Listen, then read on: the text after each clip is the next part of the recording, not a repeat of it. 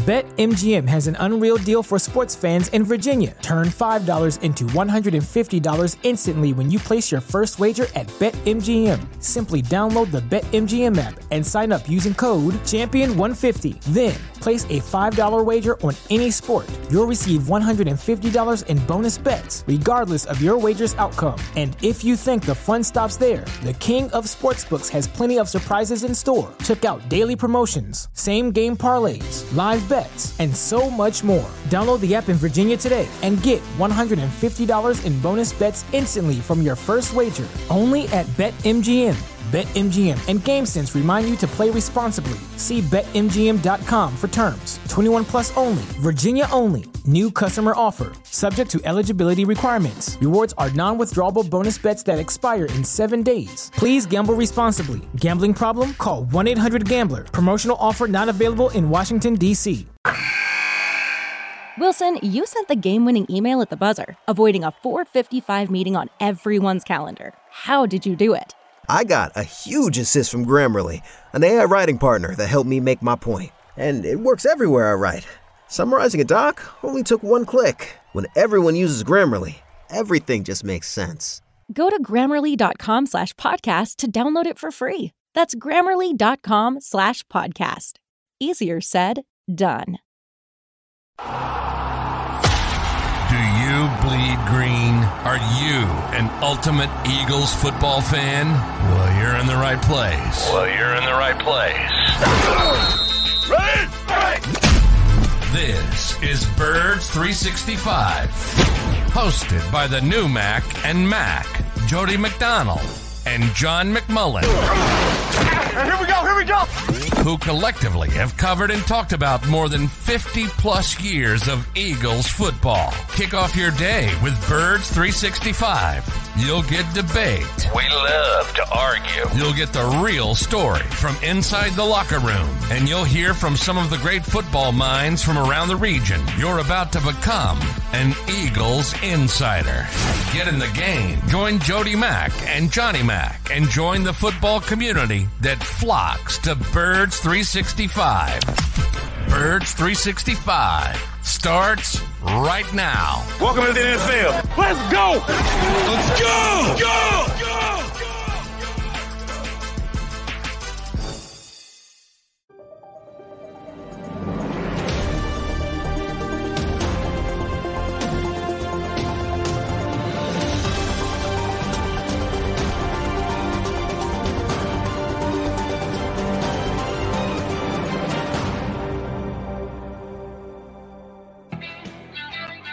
And a good morning, Eagle Nation. Appreciate you streaming in here on Birds 365 with the Mac and Mac guys, John McMullen and Jody McDonald on this now less than 2-week Tuesday to when the Birds return to the field in the semifinals. They get to take a week off that everybody else is working hard. Well, at least the other 12 teams that are in the playoffs and not the Kansas City Chiefs, but you get my drift. The bye week is a big thing for the Philadelphia Eagles, but we've got to come up with storylines and topics to run by you guys before we ever find out who the Eagles will be playing after this weekend's playoff action. Johnny Mack, I think yesterday I asked you about Nick Sirianni. You said not going to be available, pushing his usual Monday appearance to Tuesday this week. They've got flexibility because they are the number one seed in the NFC. Anything you're looking forward to out of Sirianni today? You think he got any curveballs to throw you, or going to be standard Nick operation? No, standard Nick Sirianni experience today. Understandably so. It's they're in a good position. They're exactly where they wanted to be. Now, maybe at the end of the season didn't unfold the way people liked, but as Nick will quickly remind you, you don't get extra wins for style points. So they got where they needed to go. The Super Bowl goes through Lincoln Financial Field. They're getting healthier at a right time. C.J. Gardner-Johnson being back, that's a big get back. Lane Johnson expected back for the playoffs. Jalen Hurts expected to be healthier for the playoffs. So, it's all positive from the head coach's perspective. And I think he's right, to be honest. I think, I was thinking about it. I kind of stepped back, Jody, and the NFL, I think a lot of its popularity is fueled by the time in between games, because that's why we exist here, right? Everybody gets so in the weeds. You're a baseball guy. Now, managers get second guessed all the time, but guess what? There's a game the next day usually, and Right. People move on and turn the page to the next day. In the NBA, might be a couple days, but they turn the page pretty quickly. There's constant looking and overanalysis and paralysis by overanalysis. And, now it's even picked up further because they have a bye week. So we're going to go through all this, and it's fun and it's all that. But this is the best team in the NFC by a wide margin. It has been for the entire year. I went through the PFF rankings. They grade 13 categories, so it's final. I believe, 12 of those 13 categories, they're in the top half of the NFL, top half. 9 of those 13, they're top 10. They're the number one overall team, basically from start to finish. Kansas City was very close, but they were the number one overall team. I mean, and the NFC side, Jody, man, it's never been easier. Never been easier when you look at it from the perspective of the quarterbacks and the potential roads.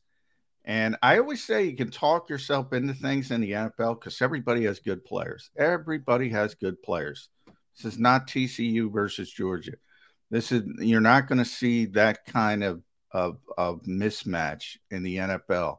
Even if you want to go all the way down to Chicago, people will talk that, they've the number one overall pick. They're the worst team. Or if you want to go to Houston, which Lovie Smith screwed their ability to get Bryce Young. They all have good players. So you can talk yourself into a lot of stuff, but the Eagles have more good players. So they're in a good position. They're in a very good position. They are in a good position. San Francisco's the only team that's scaring me at all in the upcoming NFC East playoffs. You mentioned the Bears and the Texans because the Eagles got to play both of those teams this year. Played them both on the road. Played them both in games that might have been a little bit closer than Eagle Nation felt comfortable with. But, of course, they won both games, seeing as they went 14-3. They weren't losing to a team of that magnitude. I think it ended up, like you said, end of the season, you can do some final calculations, PFF's grades for the overall season. Well, one of them that you can do is strength of schedule, because strength of schedule varies. As we go through the season, it was like, they're undefeated because they haven't played anybody. Well, that wasn't true. It was overstated for sure, and it wasn't exactly true. But they finished up the season. Eagles played the 23rd toughest schedule out of the 32 teams in the National Football League, which is not tough because they had the Bears and Texans, and the schedule falls the way it falls. Well, one of the things that happens at the end of the season, and we can do that here on Birds 365 because if we're one of the 12 teams that are going to be playing this week, we'd be narrow focused on the opposition for the big game coming up over the weekend. We can't do that with the Eagles because we don't know who the Eagles are going to play. So we can take a look at something like the schedule next year. As soon as the season's over and done with, you're playing the following season. The only thing you don't know are the dates that those games are going to be played because it's a schedule that they put into a formula, and immediately who you're going to be playing. Have you seen the Eagles' schedule, J-Mac, for next year for 2023? Yeah, I got a bunch of oh, look at how difficult it is. It is. I got a bunch of that. Yeah, I don't buy into that for this reason, Jody. I mean, how many teams are in the playoff? The NFL sends this out every single year, right?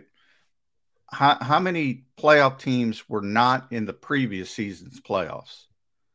Every single year. Right. There's a turnover. It's 2020. It goes all the way back to 1990. But in recent years, we'll go back, 2017 when the Eagles won the Super Bowl. And by the way, they weren't in the playoffs the year prior. 8 teams were not in the playoffs in 2016, but were in the playoffs in 2017. 2018, 7 teams. 2019 was the worst year, only 5. 2020, 7. 2021, 7. 2022, 7. So, everybody assumes because you're good one year, you're going to be good the next. Now, there are teams like Kansas City with a consistent standard of they're going to be good. The head coach is a big part of it. The quarterback is even more of a big part of it, to be honest. You have that consistent standard. They're going to be good. There are a few teams like that. Man, there is so much upheaval in this league from season to season. If whomever gets Bryce Young, if Bryce Young turns out to be a star right away, you could have Chicago or Houston in the playoffs. That's how drastic it could be. That's how quick it could be in this league. So, yeah, I got like 10 Twitter. Oh, my God, how difficult it is. First of all, you know me. I'm saying, hey, how about focusing on a 14-win team that's going to make a run potentially to the Super Bowl? Worry about that a little bit later. But the second part is, I guarantee you the number is going to be that we can put the floor at 5, but it's probably going to be 7 because it's been 7 the last 3 years, the last 3 seasons. That's how many different teams are going to be in the playoffs. So you can look at the easy team and say, oh, we're going to – it's not that way in the NFL. Understood, but I think it's worth noting. You're right. You need to reanalyze. This isn't because you look at the teams today and you see that 11 out of their 17 games next year are against teams that made the playoff this year. I certainly think that's worth noting. The fact that they have the number 1 strength of schedule on paper going into next year is worth noting. And then you readjust as the season's ongoing. You go, all right, these weren't as good as we thought. Damn, like a team like the Rams. They only have 2 games out of the 17 where they're facing a team that was worse than 7-10. The Jets were 7-10. They finished last in their division, but they were not all that far below 500. The only 2 games they got against teams that were well below 500 were the Rams and the Cardinals. Now, who knows? Maybe the Rams, Stafford stays healthy. The coach decides to stick around and they get it turned around next year. They're only 1 year removed from being a Super Bowl winning team. So even the teams that look like lesser lights on the schedule could jump up. It goes both ways. Both teams that you think are going to be good don't achieve, and teams that you think, all right, well, they're buried. They stunk this year. They can jump up and become very good. I'm just noting that on paper, it looks like a very tough schedule. But we could do it analytically. Alec Halaby, I'll give him a hat tip. There's 14 playoff teams, right? So there's 7 new ones the last 3 seasons. So that means 50%. What did you say, 11? 50% of that 11, you can't get to 50. So 5.5 of those teams aren't going to be in the playoffs. Hopefully that's not the Eagles. That's what you got to be concerned about, the consistent standard of being a good football team. I think the Eagles are set up to be a good football team for a while because they have a good head coach and they have a good young quarterback. But that's what you got to worry about. And we are, we're in hiring season now. So there's 5 teams looking for head coaches. 60% of them already asked to interview Shane Steichen. Already the rumors are fueling in Houston about John Gannon. There are a lot of things that can go south. And when you start to lose good coaches, that's going to affect you. There's a lot of things. The Eagles are in that category as well. There are going to be 50% of the teams in the playoffs this weekend, starting this weekend, that aren't going to be in the playoffs next season. And that's, if I were an Eagles fan, that would be my concern, to make sure the Eagles have that consistent standard. If they play like they did this year, they're going to win 12, 13, 14 games again. Right. It's I'm not even going there, but I just thought it was of note that we should take a peek at the schedule that they have next year. Because you're right. And there are teams that made the playoffs this year, won't next year. Like I said, St. Louis, the Rams. Maybe they make the playoffs this year, but who knows? Maybe they jump right back up and they become a 12-win team again next year. So while you lose teams, you also have the potential of adding teams. And the Eagles, of the teams that are on their schedule this year, they've got the best record of winning percentage from this season going forward to next. And that's what happens when you finish in first place, because 3 of your games are determined by where you finish. So you're playing other first-place teams. In this case, for the Eagles, it added Minnesota and Kansas City. A 13-win team and a 14-win team. Yeah, that's the price you pay for winning a division like the Eagles did this year. All right, you brought up the already requests going out for Eagles coordinators for the only 5, as of right now, only 5 coaching openings, which, again, in compared to previous years, is a little on the light side. Usually it's 7. Sometimes it's get up to 8 on a really turnover year. It can get even as high as 10. On a lesser year, it'll be down around 4 or 5, and it's a 5 right now, which means as of now, it's a lesser year. But remember, it was only a couple of years ago that the Philadelphia Eagles decided to change their coach. They didn't do so till a week after Black Monday.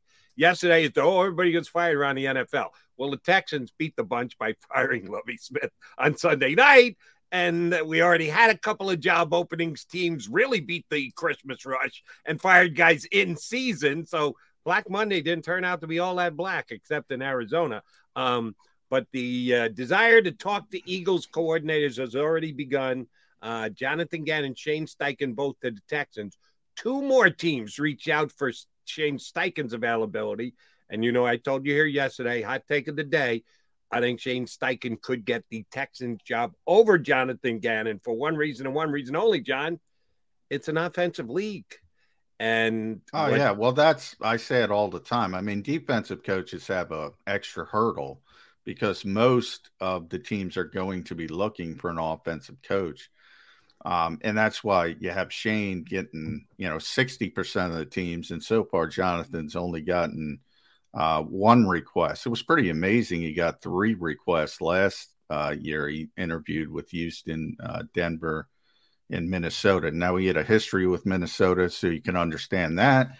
When he had a history with Denver from the perspective that the ex-assistant general manager in Minnesota went to Denver. So that's how these things happen. Sort of, you have these relationships and people want to talk to you and relationships are everything in this league. And that's why I think, if Jonathan's going to get a job, it's Houston, because he's got a tremendous relationship with the GM there, which is Cleveland based. And that's why I think he's such, and Aaron Wilson, who's about as plugged in down there as anybody. Well, I always say John McClain, our buddy on the show, is even more so, but Aaron's very plugged in as well. He speculated on Gannon right away. That tells you a lot. And again, it's got to do with the relationship of the GM. And who knows, Nick Caserio, who knows how much power he has down there. He hasn't been knocking it out of the park himself. So who knows how that will go. With Shane, Shane's a hotter guy now. And it was the opposite last year. Shane's 1, because offensive, 2, because of Jalen Hurts' development. And he's a big part of that. And people around the league notice it. And yeah, I mean, what helps the Eagles, about the only thing that helps the Eagles in this coaching carousel is the fact that they project to have a deep run in the playoffs. And a lot of these, usually organizations looking for coaches, usually, not all, the Eagles being a perfect example when they moved on from Doug Peterson. But most of these organizations are bad organizations. They're in the position for a reason. Some of them consistently, like Houston, and they make bad decisions and they get rushed and they feel they need to do things quickly and they jump the gun and they a lot of times you see it. The teams that go to the Super Bowl, their coordinators you would think would have the best opportunities. A lot of times they're kind of blocked out because people don't have the patience to wait. So the longer the Eagles go, it's probably the better for them to keep their coordinators, to be honest. And it happens every year in this league. And there's going to be a couple more. I think the Rams are going to be looking for a coach. I don't think Sean McVay wants any part of a rebuilding. and who knows, you might have another curveball. So, Eagles keep winning. It actually helps. Yeah, their availability, they're going to take advantage of it this week and get their interviews in. But as far as second interviews go and potentially making the offer to one of their two coordinators to take over as head coach somewhere else, can't come quick enough. But I will, and I know this would be really difficult to look up. One of the reasons why, despite the relationships, I don't think Gannon's going to get the Houston job is, when was the last time a team in the NFL fired a defensive coach? And when I say defensive, tied to the defensive side prior to being the head coach, and then hired another defensive coach. That just doesn't happen. If a defensive coach gets fired, I'm giving you off the top of my head, 95% of the time, the next head coach is going to be an offensive guy. And that's a pretty steep number for Jonathan Gannon to get over. That's why I said I think Steichen's got a better chance at that gig. Relationships aside, you just don't go back-to-back defensive coaches. It doesn't happen in the NFL. It hasn't happened in 2 decades. I normally, you're 100% right, Jody. There's a pendulum effect, but I would be careful with Houston for this reason. It's not a typical situation. I don't think they hired the coach they wanted to hire because they didn't have the courage to handle the criticism. Now, that could have been Jonathan Gannon. That could have been Josh McCown. It was one or the other. So they're a little bit different than the typical, we're just moving on because we screwed up and we're going to go in a different direction. Same thing with sort of disciplinarians versus player coaches. You usually have a pendulum effect with that as well. So Houston is a little bit different because they've been so screwed up for the past couple of years. They're just trying to get a leader, trying to get somebody to lead the organization. It's not the typical situation.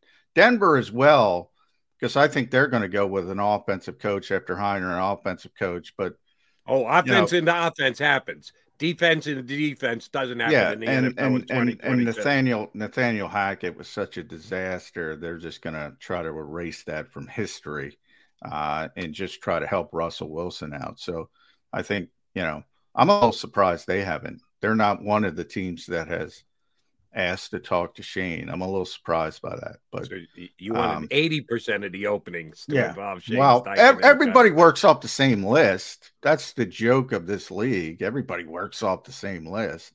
But I see D Gunn. We got to get the D Gunn. Derek Gunn, our very own, is going to join us next. Yeah, you'll hear him in a couple hours on his show, which is phenomenal, by the way. But most importantly, he's going to be here with us. And he's coming up next. Derek Gunn jumping aboard Birds 365. Stick around. Go for the beers.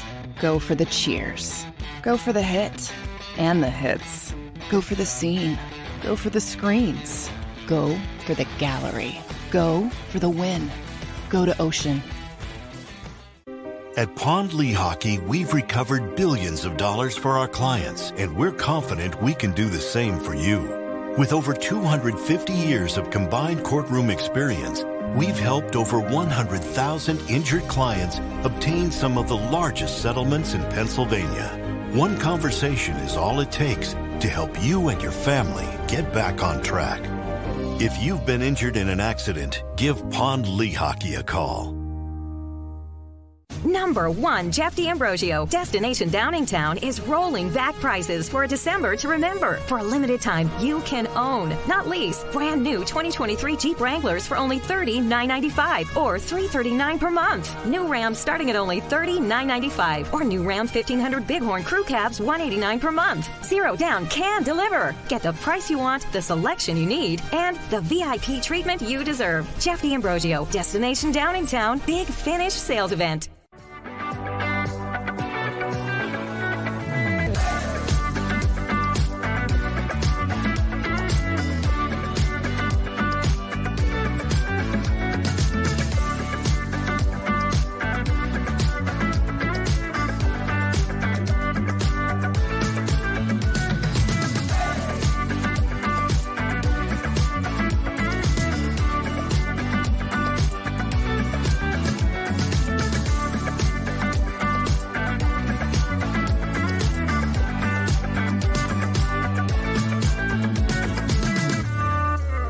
We all know that taxes are just part of life. It's true during our working years, but also in retirement.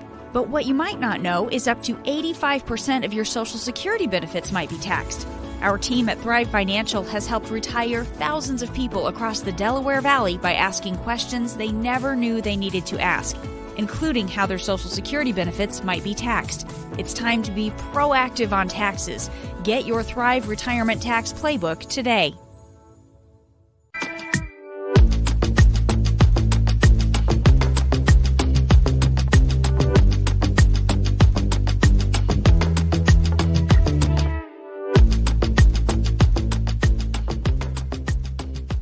Game Show with Seth Joyner. I knew that they had a running game. Derek Gunn. He has put in the effort. Devin Caney. Had we not won the Super Bowl, what would we be saying? And Mike Missinelli. Well, you know who Philly is. Post game, now streaming on the 6ABC family of apps.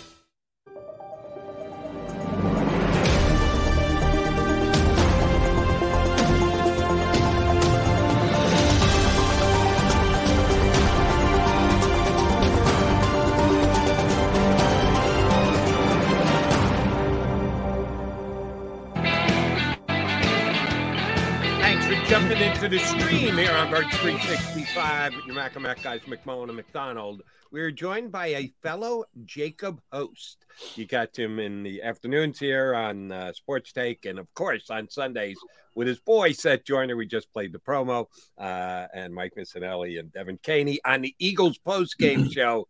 Our buddy Derek Gunn jumps in with us, and I hadn't realized. D. Gunn, you did not make an in-season appearance. The last time we had you on was preseason. Why does it seem like it hasn't been that long ago? Well, from what I was told, both you and John McMullen deliberately blocked me from the show. I don't know what I did to offend you both, but I understand. And because it's a new year, I have a new attitude. I will not hold any grudges against my fellow man nor my fellow cohorts here in the Jacob Sports Media Machine. We all right, you got to take a bullet. I'll take the bullet because it's we both booked. John and I both booked the guests, but I was the guy. You know, we haven't had D Gunn on forever. I brought you up yesterday, so that's on me. That's my bad. I'll take the blame for that one. Shame on us. We should have had you on sooner. My bad. That's okay. No, that's okay. I understand. You guys have a great show. You don't need me. It's understandable. Oh, we need D Gunn. Come on. I desperately.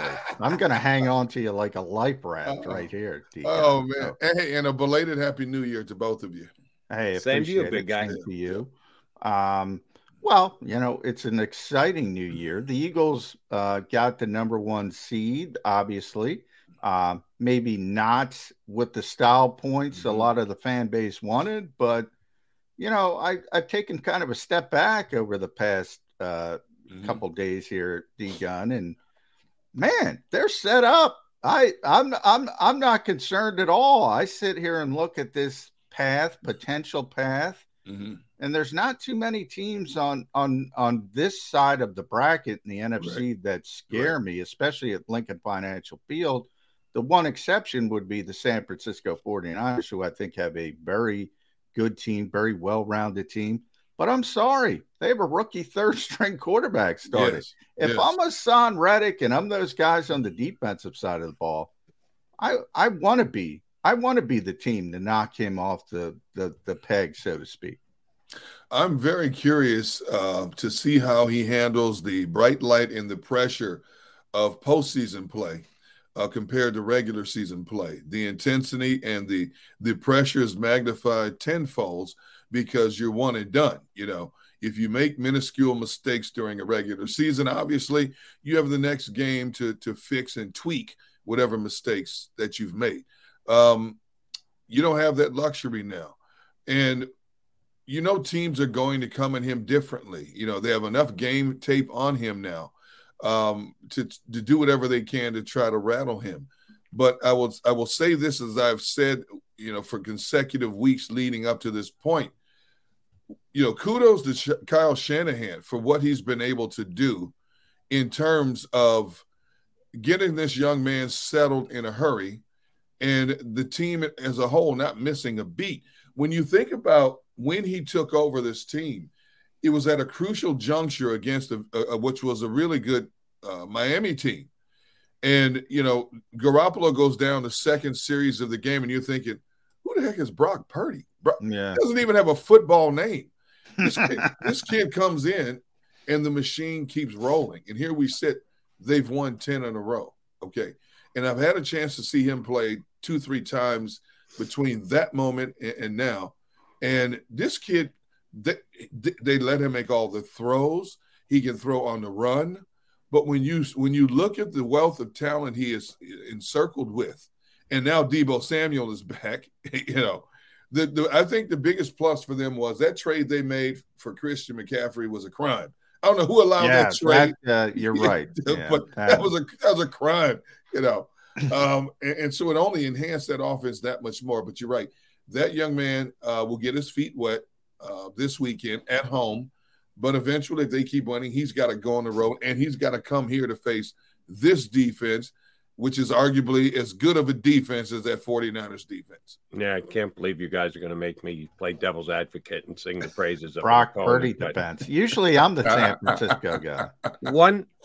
Right now, the guy who's probably going to win the MVP, Patrick Mahomes, finished with the second best quarterback rating. And yes, I readily acknowledge quarterback rating is an imperfect way to look at quarterbacks. Right. Except for every other one. It's the best of a imperfect lot. Mahomes is at 105.2. Jalen Hurts is third. Tua actually hung on and had the best quarterback rating, believe it or not, even though he finished the season as badly as he did. Jalen Hurts, 101.6. Brock Purdy, 107. He's got a better quarterback rating than either Patrick Mahomes or Jalen Hurts. Stop. I'm going to be the vegan. What do you mean stop? The numbers are the numbers. He didn't play the whole season. He didn't come close to playing the whole season. Correct. But you can only judge him on the plays, the games that he did start, right? Call that number imperfect is a disservice to imperfect. Yeah, I'm looking it up real quick. Yeah, just from the film, Pro Football has him 15, which is pretty good. 15 of 38, which is pretty good for solid. But when Mahomes and out, they're asked to do more. Kyle's protecting him. Kyle's the best schemer. Yeah. Well, maybe Andy, but if it's not Andy, it's Kyle. He's doing a lot of things, and that's part of it. I mean, he deserves credit. For picking up the baton. He's played better than Jimmy Garoppolo. He's played better than Trey Lance, so he deserves a lot of credit. But, yeah, he's not better than Patrick Mahomes or Josh Allen or Joe Burrow or Jalen Hurts or, the good quarterbacks in the NFC, Dak Prescott. Who? Yeah, exactly. Kirk Cousins. That's where you go. And this is another reason for optimism, D-Gun. Right. In the AFC, you got the murderers row. You got Mahomes. You got Burrow. You got Justin Herbert. You got Josh Allen. In the NFC, who's the second best quarterback? The Eagles have the best. Yeah, it's Kirk. Kirk Cousins. Or Dak. I'd probably still put Dak ahead. I know people in this town hate Dak. Yeah. By the way, trivia question for you guys. What did Dak Prescott and C.J. Gardner-Johnson have in common? I had no idea. They both came out the same year. They led the league in interceptions and both very good. But that's a good one. And by the way, no, you couldn't do it to me again, McMullen. Yes, the Dak Prescott led the league in interceptions, despite missing 5 games. And there are some stats that are pretty ugly for Dak Prescott. I'll give you another one. He's 8 out of his last 9 and starts against the Philadelphia Eagles. Do we not factor that in? I think Dak's a good player. I just said Dak to me is the second best quarterback on the NFC side. I know he's had some bad games, but I would put him ahead of Kirk Cousins. I don't know what's going on with him, but I've looked at several of his past games, and some of those interceptions he basically telegraphed. The one he threw this past Sunday, he never looked off the primary receiver, and as you see the DBs converged, why would you throw in that window? And the ball he threw was slightly behind the receiver, right to the defensive back. I don't know what's going on with him in terms of interceptions in 7 consecutive games and 15 and 12 games for Dak Prescott. And, years past, we would applaud Dak for being a good protector of the football. he's been anything but that. But, you know, Jody, that stat does come into play. Some players, some teams just play better against certain teams for whatever the case may be, you know, especially within a division, you know, whatever the case may be, that seems to be the case. First of all, I don't even think Dallas is going to survive Monday night against Tampa, to be honest. You know, the way Brady's slinging that ball now, and Mike Evans seems to be back. That's going to be a tough one. I don't know that if you're a betting man, Dallas should win that game, but because of the way Dallas stumbled to the finish line, because of the way Dak has been playing for much of the season, and you go back to that last game Brady just had, dropping dimes to Evans. You know, anybody playing Tom Brady in a postseason game, you better win that game. You better. I think you got to win that. If you're Dallas, I think you got to win that game in the first 55 minutes. In other words, you can't let Tom be close and have the football. Then with you're 2 in minutes trouble. Left. Yes, but they should be good enough to have that game in control when there's 3 minutes left and Tampa gets the ball. But we'll see. I mean, I think there's a chance for upsets all over in the NFC, with the exception of San Francisco. San Francisco is going to beat Seattle. Yeah. Everybody else, even the Giants against Minnesota. Look, Minnesota should win the game, but Giants played them tough. Yeah. Yeah, played them very tough. It wouldn't shock me if the Giants win the game, is what I'm saying. It wouldn't shock. Dallas should win the game against Tampa, but it wouldn't shock me if Tampa wins the game. I will say this, John, because I've said this numerous occasions on Sports Take, that when you look at the way the entire season has played itself out in terms of who you expect to win and expect to lose, I would say on an average there's been 3 to 4 games every week over the 17-game season where you sit back after the week is completed and go, I didn't expect that. I didn't see that coming. You know, and I expect the playoffs to be the same way, especially because every game in a wild card weekend is a rematch from the regular season, which is interesting in itself. Every matchup, the opponents have played each other already, so they're very familiar with each other, which means they're going to be throwing the kitchen sink at each other as well. And as you just said, always expect the unexpected based on what we've seen this season leading up to wild card weekend. And, oh, by the way, one of those matchups is the Ravens and the Bengals, and the Bengals beat them twice. And that was not going to change.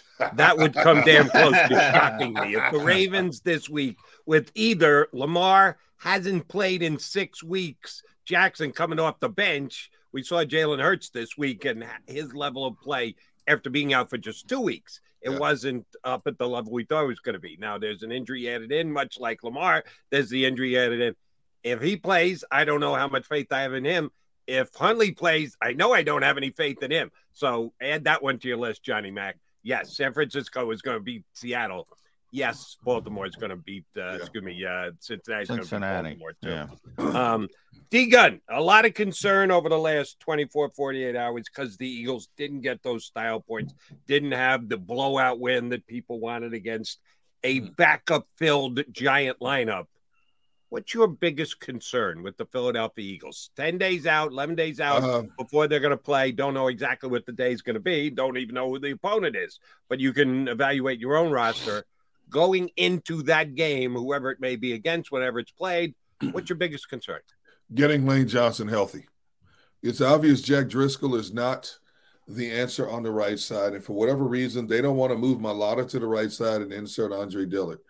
The numbers are staggering in terms of the Eagles' win-loss percentage with Lane on the right side compared to him not being there.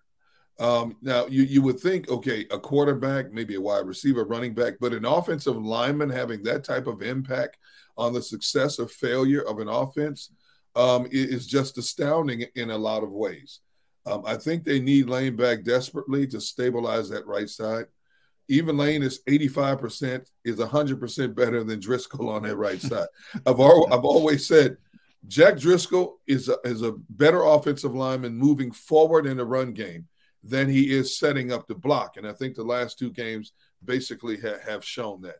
So for me, I would say ironing out the little kinks, because for 3 consecutive weeks, We've heard Nick Sirianni and Shane Steichen tell us, you know, I've got to do a better job in play calling. I've got to do a better job of this, that, and the other. Okay, well, you know, a lot of times when you start leveling off like that, you start to see patterns that are consistent and ruts you get in that you cannot get out of.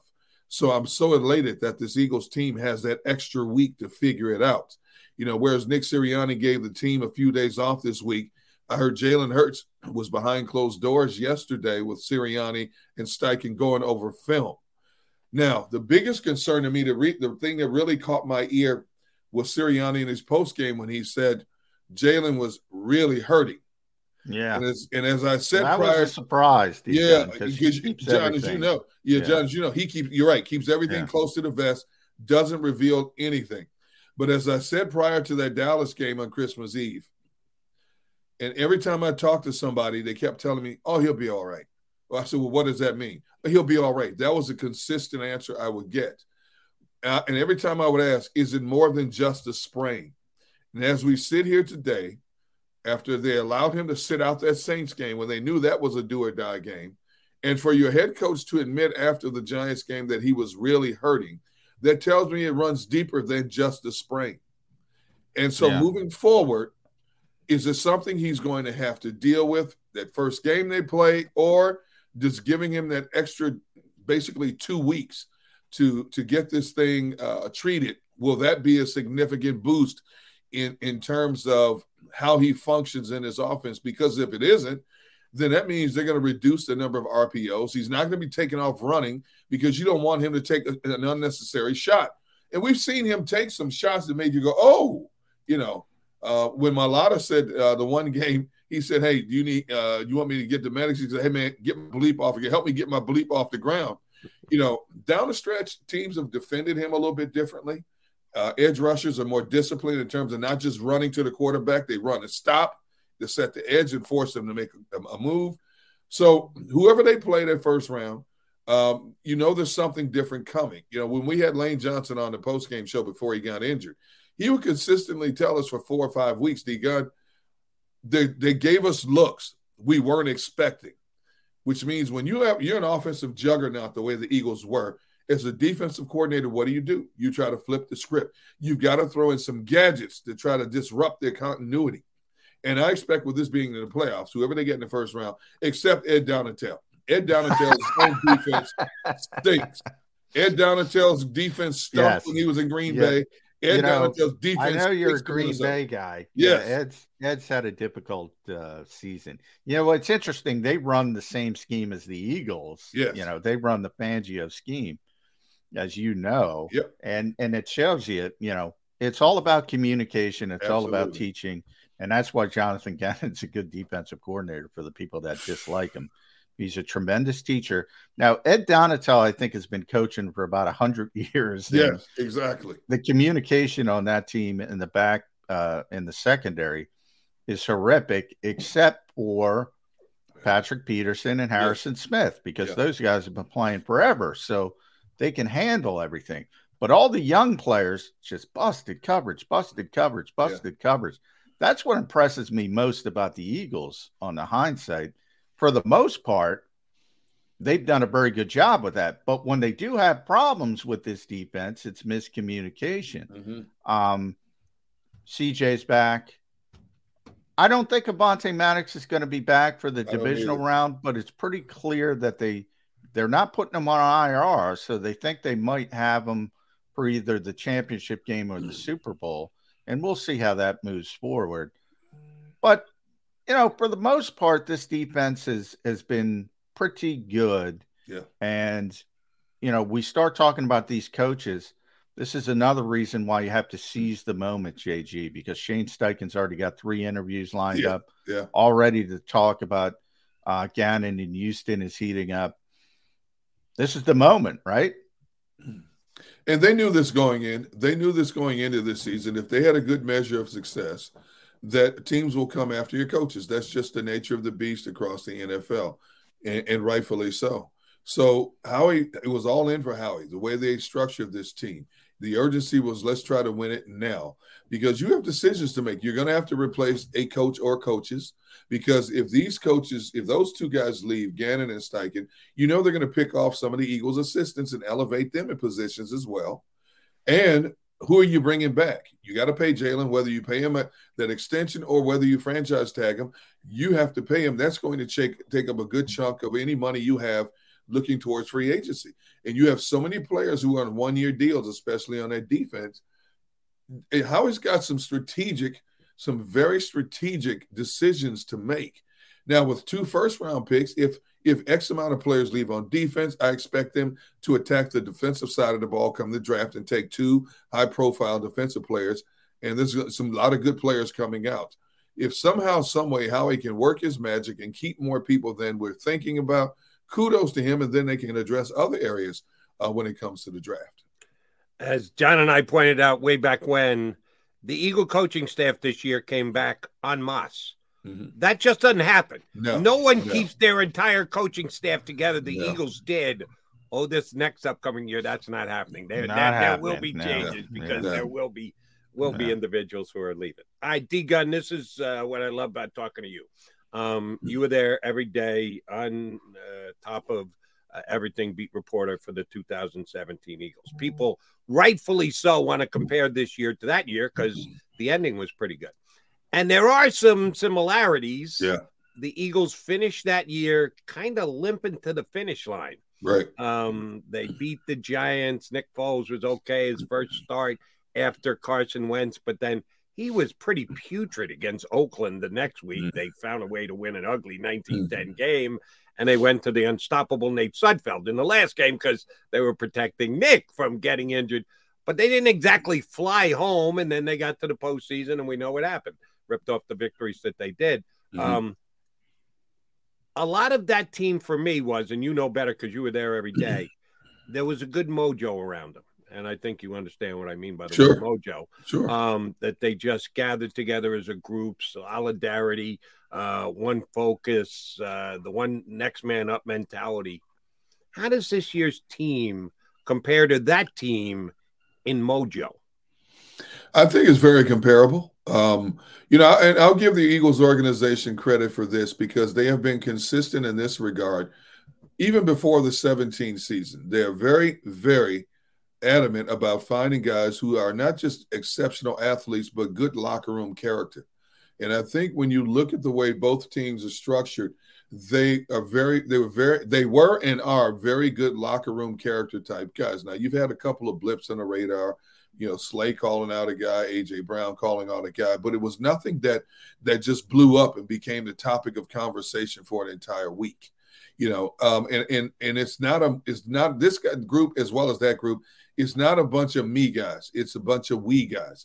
And I think the veteran leadership in that locker room that basically are holdovers from that 17 team set the standard for what's expected in that locker room. The Lane Johnsons, the Jason Kelsey's, Brandon Graham's, Fletcher Cox, those kind of guys set the example of this is what is expected of you when you come here, not just as a player, but how you conduct your business inside and outside of this locker room.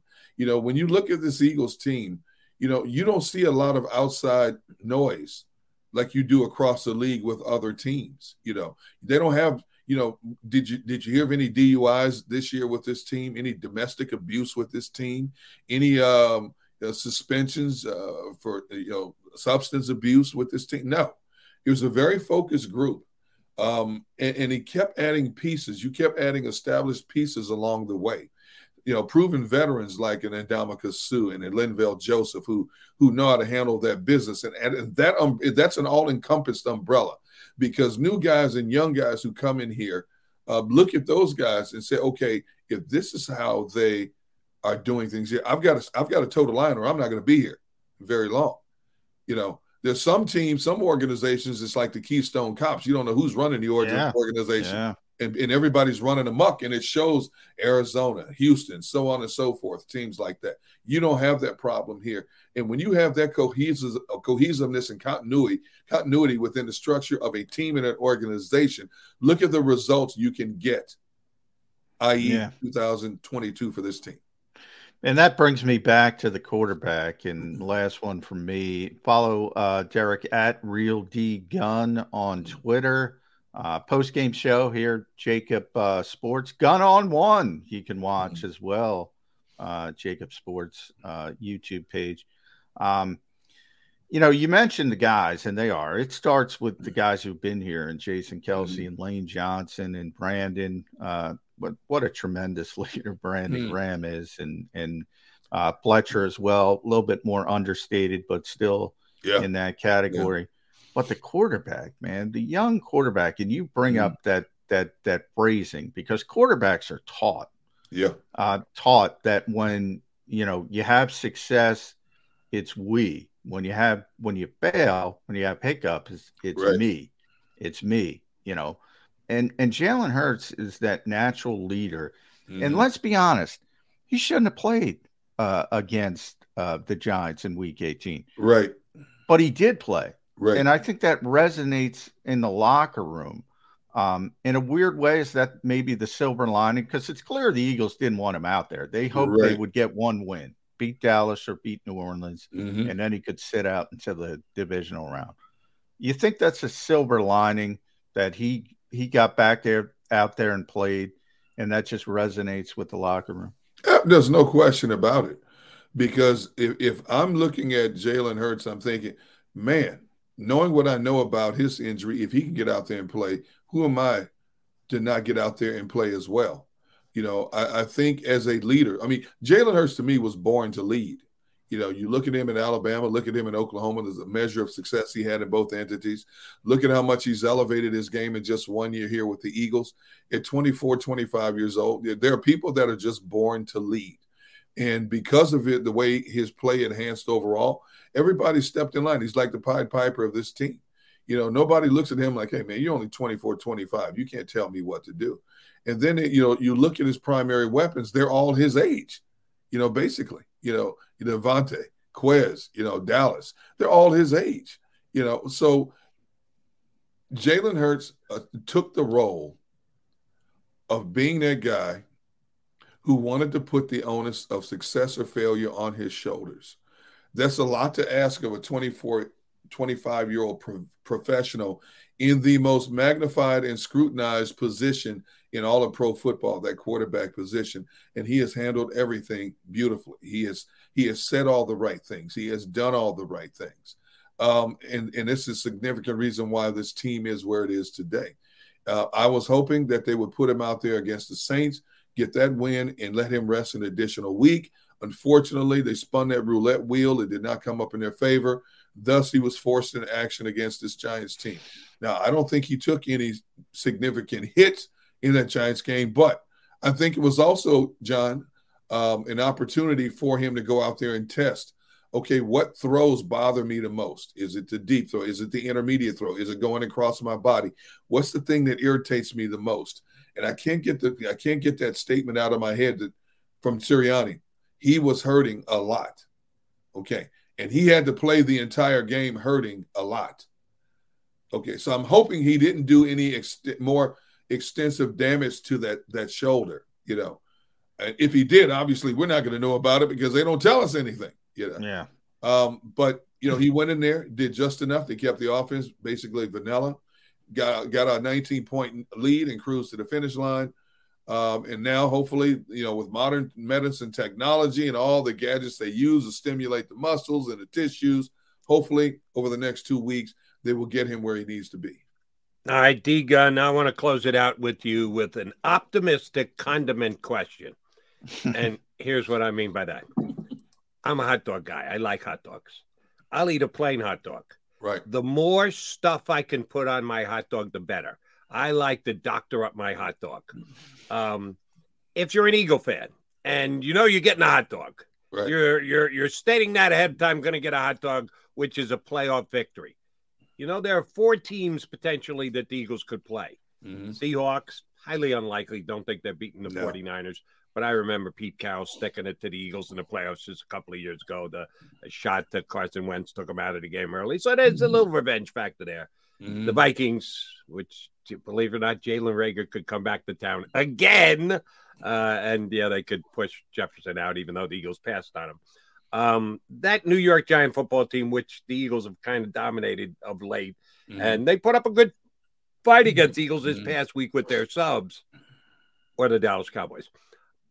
If you acknowledge and believe the Eagles are going to win against any of those 4 teams, which Johnny Mack has said a couple times here today, the only team that puts any fear into them is the 49ers. Yeah. I would just add, I don't think they can play the Vikings. Tampa, Dallas, Seattle, Tampa. I meant the Tampa Giants instead of Vikings. Thank you for correcting me. That Brady guy, who did kind of stick his finger in the Eagles' eye last year in the postseason. They won the biggest game against Brady 5 years ago, but is it even close? Do you want the Cowboys? If you believe that John McMullen is telling you the truth, that the only thing to fear is the 49ers, and by the way, they're quarterback by a rookie quarterback, who are you rooting for, the Eagles, to play this week if you're an Eagles fan? Well, I would initially say, with John saying they probably can't play Minnesota. I would have to say, I don't know if I want to see Brady. As mediocre as that Tampa Bay team is, there's something. Come on, you're running scared. Johnny Mack just told you you don't have to be afraid of anybody except maybe San Francisco. I don't put fear or scared into the equation. It's just that there is one man who sees everything, who knows everything, and for whatever reason has the ability to turn that light switch on and elevate his play, especially if his pass catchers are healthy. He has his number one center back finally after missing like 14 games this season. So the offensive line has more fluidity to it now. I would have to say I would rather take my chances with Dallas coming here. Even though Dak has had a great measure of success against this team, that run defense has not gotten any better this season. If the Eagles run the ball, and we've been screaming, run the football, and they haven't had the measure of success running the football that we've been spoiled to watch. You look at the last 4 games, Chicago, Dallas, Saints, and the Giants, they haven't had that tremendous success running the football. I will still take my chances against Dallas here, especially, for whatever reason, Dak can't get out of his own way. This Eagles defense, this Eagles team has not won the turnover battle now for 4 consecutive games, and they could have had 3 or 4 picks Sunday against Davis Webb, and they didn't. Those things correct themselves. So I would go with Dallas right now. Yeah. I'm not fearful of anyone, as you pointed out, Jody. But if you're telling me who would I rather play, it's the Giants. The Giants are terrible. The Giants have no chance to beat the Eagles.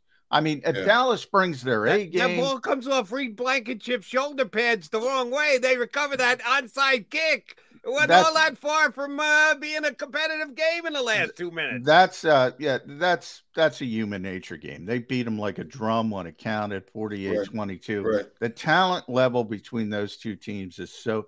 That's the worst team in the playoffs from a talent perspective. Right. And they have a chance to upset Minnesota because Minnesota's got a lot of issues, a lot of injuries. Yep. That, to me, would be the perfect situation for the Eagles. So there's better situations. Dallas is talented. They might be playing poorly, but they're talented. Tampa Bay, like D-Gun said, don't spit in the wind. Don't tug Tom Brady's cape. You don't want that necessarily when measured. And Seattle's better than the Giants. So if you're asking me for the perfect scenario, they could play the Giants 100 times and they're going to beat them 99.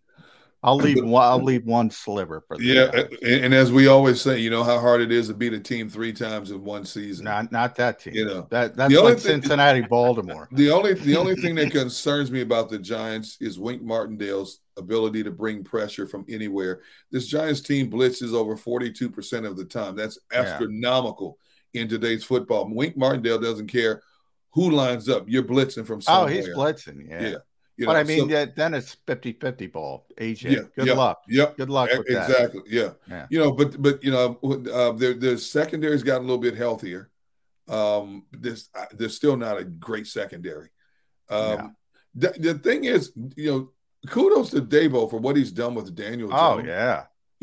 Because his intermediate game, when you look at the Giants' success, look at him on how they have so much success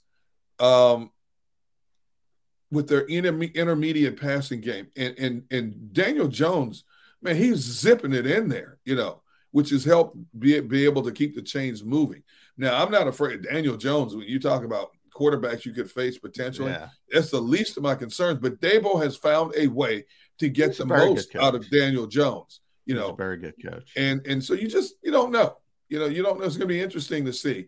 But, I would have put Dallas out of their misery. But they are a much more talented team, but for whatever reason, they still have not figured out a way to stop the run. And they let a third stringer beat them on Sunday. Yeah, Sam Howell. Yeah. And he ran up the middle of their defense for a touchdown from like 15 yards out. Yeah. So that means they still have issues in terms of defending the run. I'll take my chances against them. John's right. Maybe the Giants first. Dallas would be a close second. D-Gun, since we know now you're available on Tuesday mornings, if you don't have grandfather duties, we will reach out. I have grandfather duties every day. He I'm like a school bus. Inadvertently sent me a text last night that he meant to send to somebody else about his granddaughter. I said, hello, you talking to me? He said, oops, sorry, John. Yeah, what happened was my oldest daughter has 3 kids. She brought the kids over, and the 18-month-old granddaughter, she's a whip. She basically tells you what she's going to do, what she's not going to do. And she stopped as a little girl. And every time she has to leave, she screams, no, fights, kicks, tooth nail, doesn't want to put her jacket on. So when I take her outside to give her to her dad, she's kicking and flailing. No, stop it.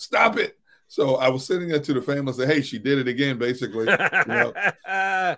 She likes staying with Grandpa. Well, we like having Grandpa on, too, which means expect a request 3 weeks from today. After the Eagles secure NFC championship status, the Tuesday before the Super Bowl, we're getting you back on in the same exact time, same exact spot. BetMGM has an unreal deal for sports fans in Virginia. Turn $5 into $150 instantly when you place your first wager at BetMGM. Simply download the BetMGM app and sign up using code Champion150. Then, place a $5 wager on any sport. You'll receive $150 in bonus bets, regardless of your wager's outcome. And if you think the fun stops there, the king of sportsbooks has plenty of surprises in store. Check out daily promotions, same-game parlays, live bets, and so much more. Download the app in Virginia today and get $150 in bonus bets instantly from your first wager. Only at BetMGM. BetMGM and GameSense remind you to play responsibly. See BetMGM.com for terms. 21 plus only. Virginia only. New customer offer. Subject to eligibility requirements. Rewards are non-withdrawable bonus bets that expire in 7 days. Please gamble responsibly. Gambling problem? Call 1-800-GAMBLER. Promotional offer not available in Washington, D.C. Well, based on how frequently you've asked me to be on from preseason, that's why I'm doing it. That's why I'm booking you now, because I dropped the football on the fact that we haven't had Jan in 6 months. I expect to be on based on past reference. I expect to be on again sometime after the draft in April. Before the draft, somewhere thereabouts. No, you're back in 3 weeks, D-Gun. Oh, thank you much for jumping in with us today. Thanks, D-Gun. You're welcome. Tell both of the boys, Big Barrett and Rob Ellis, we send our regards. Will do. That's Derek Gunn from Sports Take here on the Jacob Media YouTube channel. And, of course, on Sundays, he gets to sit next to Seth Joyner. And sometimes I see D-Gun won't admit to this. He rolls his eyes, too, when Seth starts to go off about the lack of aggressiveness of the Eagles' defense. He does a great job with us on Sundays in the post-game stuff, too. All right, John McMullen, Jody McDonald coming back. He brought up, D-Gun brought up the draft. I want to bring up a draft thing with Johnny Mack. Yeah, I know. We can talk about the Eagles. We don't know who they're going to play, so we can only do so much with speculation. Would you rather face Brady or the Cowboys? Who do you have a better chance against? Who do you want to stick it to? Yeah. We're doing all that, yes. But there are other things to consider, one of which is the draft pick. We know the Eagles are going to draft 10th. A couple of places came out with mock drafts immediately after. It's one of those times of the year where you see that. And a couple of names to the Philadelphia Eagles that I just can't believe. I'll run them by Johnny Mack when we come back. He's McMullen, I'm McDonald. It's Mac and Mac Birds 365. Go for the beers. Go for the cheers. Go for the hit and the hits. Go for the scene. Go for the screens. Go for the gallery. Go for the win. Go to Ocean. At Pond Lehocky, we've recovered billions of dollars for our clients, and we're confident we can do the same for you. With over 250 years of combined courtroom experience, we've helped over 100,000 injured clients obtain some of the largest settlements in Pennsylvania. One conversation is all it takes to help you and your family get back on track. If you've been injured in an accident, give Pond Lehocky a call. Number 1, Jeff D'Ambrosio. Destination Downingtown is rolling back prices for a December to remember. For a limited time, you can own, not lease, brand new 2023 Jeep Wranglers for only $30,995 or $339 per month. New Rams starting at only $30,995 or new Ram 1500 Bighorn Crew Cabs $189 per month. Zero down can deliver. Get the price you want, the selection you need, and the VIP treatment you deserve. Jeff D'Ambrosio. Destination Downingtown. Big Finish Sales Event.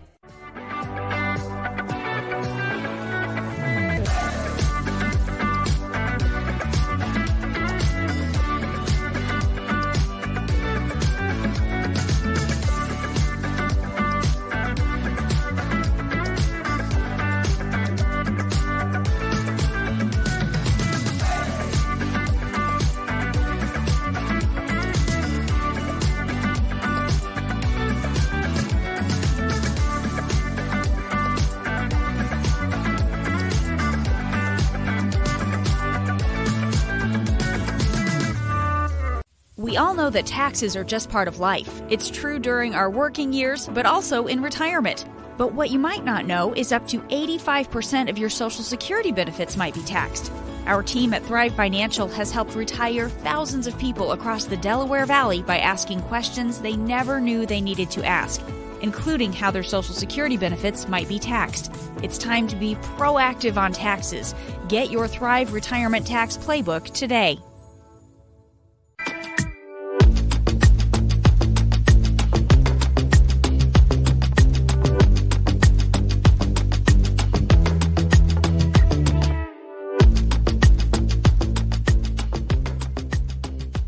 Game Show with Seth Joyner. I knew that they had a running game. Derek Gunn. He has put in the effort. Devin Caney. Had we not won the Super Bowl, what would we be saying? And Mike Missinelli. Well, you know who Philly is. Post Game, now streaming on the 6ABC family of apps.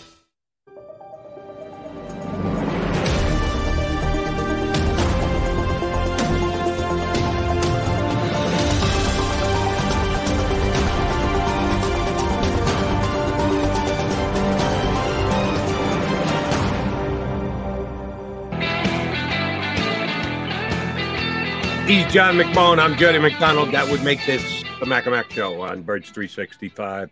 Appreciate you streaming on in. Hey, while you're here, go ahead and hit that like button. I forget to do this. They tell Jody, you tell them to hit the like button. And I forget every single day. So I apologize to my bosses at Jacob Media because they say, you guys are getting good numbers. You get a whole bunch of streamers, but they don't hit the like button. Well, that's probably because they don't like me. But I guess I'm asking them to overlook that. Tell the world you like John McMullen. Hit that like button. That's not going to help you. That's not going to help you. Hit that like button right now while you're watching, while you're streaming with us. Thank you very much for doing so. All right, J-Mac, as I teased before we went to break. I think it was on NBC Sports Philly. Dave Zangaro is going to join us coming up in, 15 minutes from now? So I think it was on their website this morning, and they compiled a couple of mock drafts that are out there since we now know where each team is going to be drafting.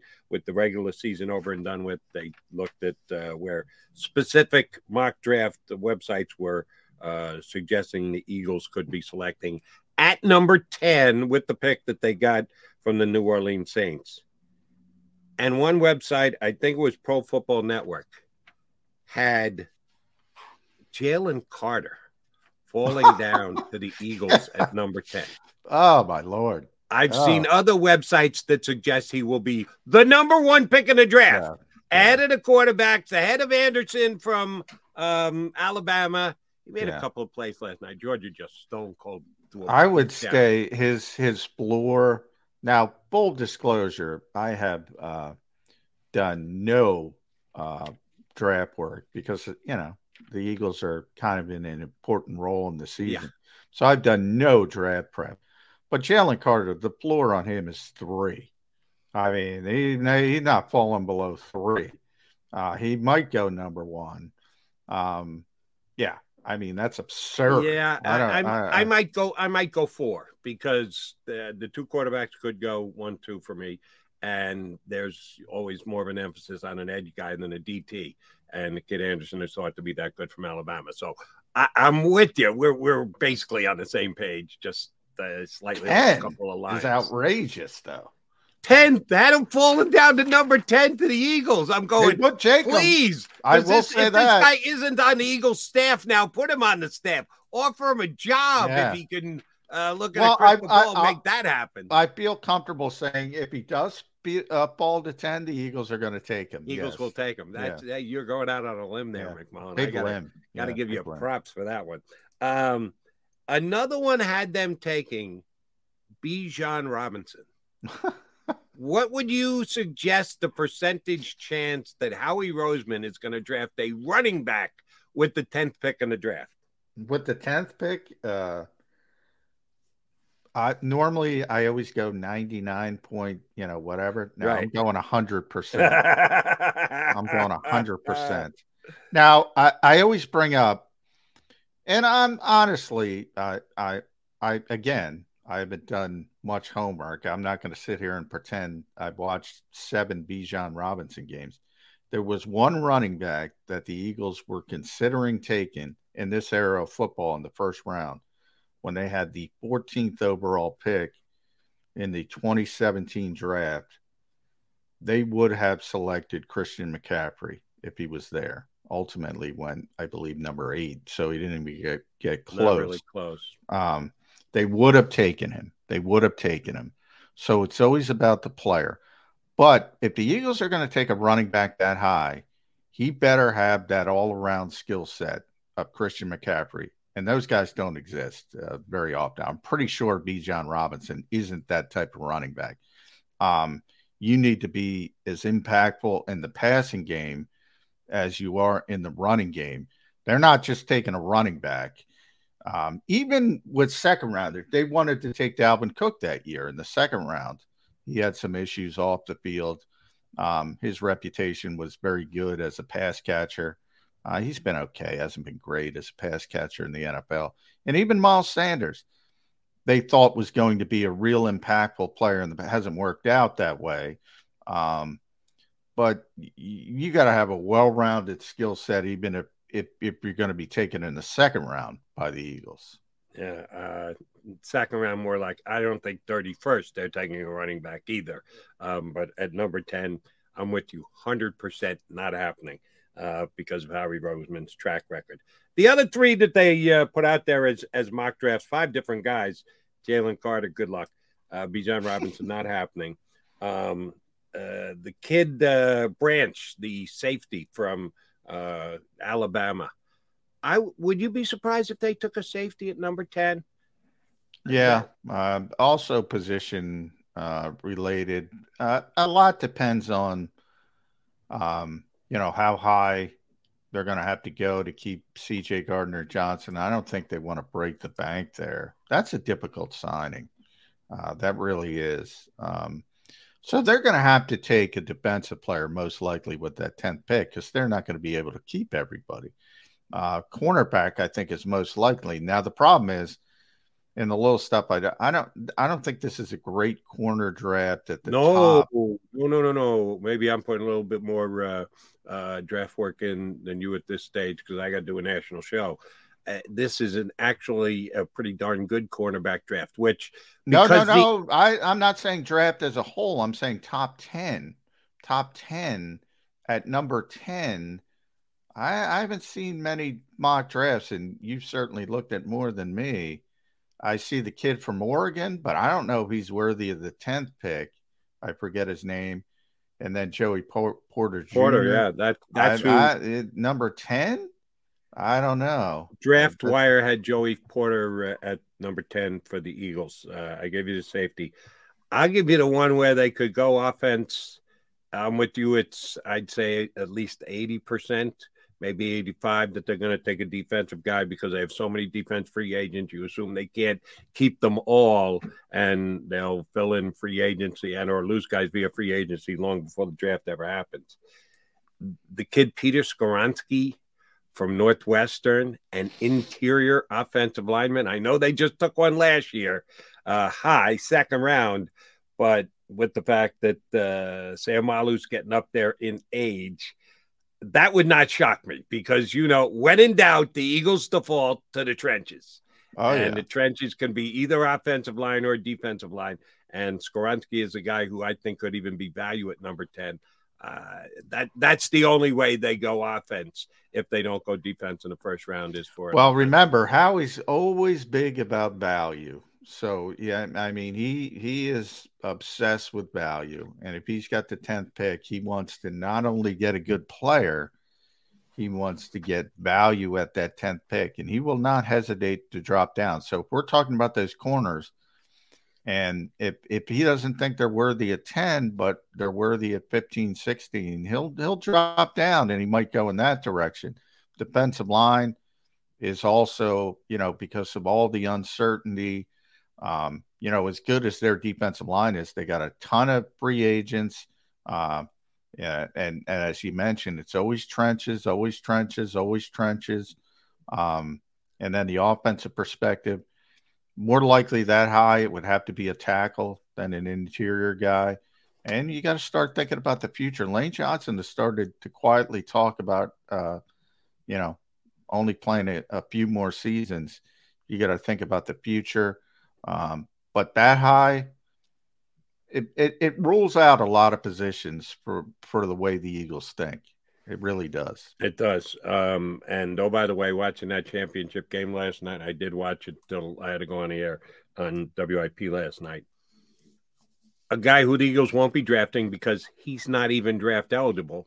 But it just absolutely wowed me. And I saw him playing during this year, but it was the best game I ever saw him play. The Bowers tight end from Georgia. Oh, yeah, he's good. He's Dallas Goedert with more speed. He's good. Absolutely a stud in the blocking game. Huge kid. Catches everything that comes his way. Runs through tackles same way Dallas Goedert does. Oh, and runs by guys as well. And he's only a regular sophomore. He's not even a redshirt sophomore, which would make him draft eligible. He's a true sophomore, so he's not even coming out in this year's draft. And he's so far and away the best tight end in football. It's ridiculous. I know the Eagles have Dallas Goedert, but we saw the backup tight ends they have, and they were okay holding down the fort at best. If you could come with a 1-2 punch of those two guys, Bowers and Goedert, I know it's Joey, getting ahead of yourself, 18 months ahead of yourself, but man, they're not taking last night. There's only one football. You got they're fine. AJ, Devontae Smith, they're not taking. The kid from Notre Dame as well. It's a good tight end draft. He's more of a sort of Gronk type, I would say, than receiving type. But he can do everything. But it's a good tight end draft. But the Eagles aren't going to be looking for a tight end. No, not this year. And the guy I want to take is not eligible, so it doesn't much matter. But man, he was just unstoppable last night. That was scary what they did to TCU. Congrats to Georgia. I know we got a couple Georgia guys who are the Eagles now who were there last year. This year's team might be better than last year's team. 2 reasons why I can say that. And I know they almost lost to Ohio State. If the kid makes the field goal on the last play of the game, which he had no chance whatsoever, you talk about missing a field goal. It was wide left off his foot in the Ohio State game. But the beatdown that they put on TCU last night, and they went undefeated. Last year's Georgia team, remember, did not. They lost to Alabama in the SEC championship game, then turned around and beat the snot out of them in the actual championship. And they don't even have a real good prospect at quarterback. It's pretty amazing how good they've been. He's not going to be a starter. He's undersized. No. He's got a good solid arm. He doesn't have a rocket, but he's got a good solid arm.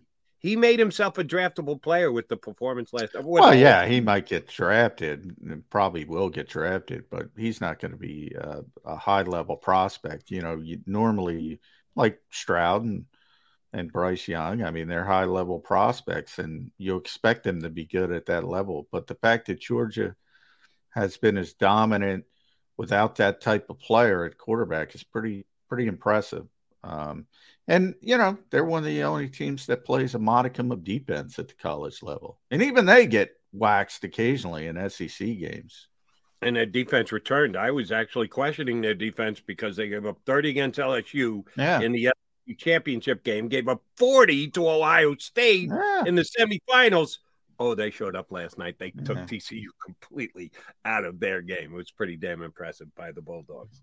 All right, G. John McMullen. I'm Jody McDonald.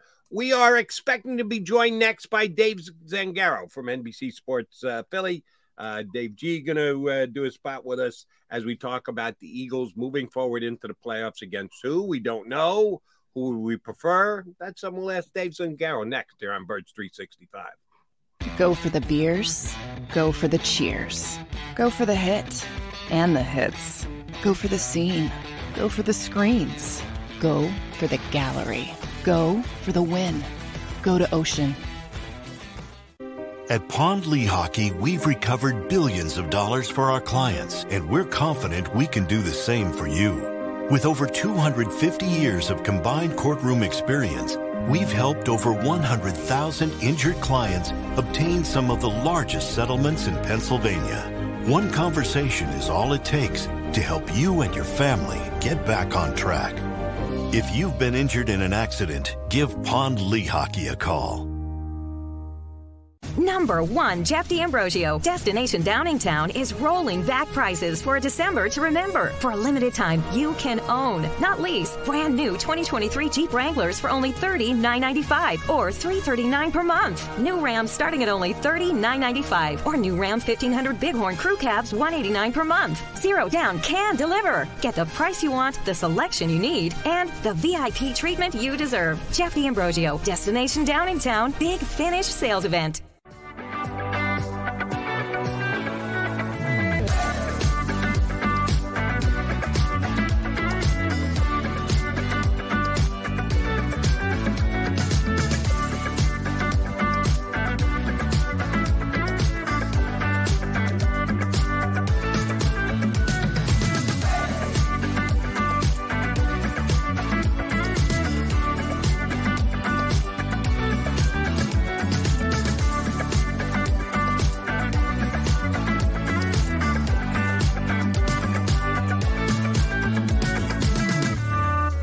We all know that taxes are just part of life. It's true during our working years, but also in retirement.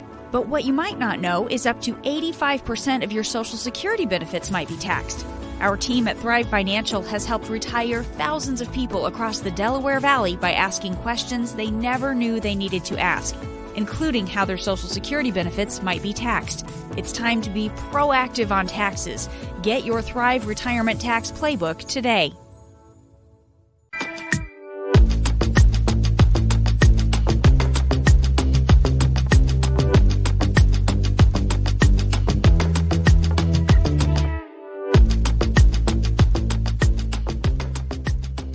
Post-game show with Seth Joyner. I knew that they had a running game. Derek Gunn. He has put in the effort. Devin Caney. Had we not won the Super Bowl, what would we be saying? And Mike Missinelli. Well, you know who Philly is. Post-game, now streaming on the 6ABC family of apps.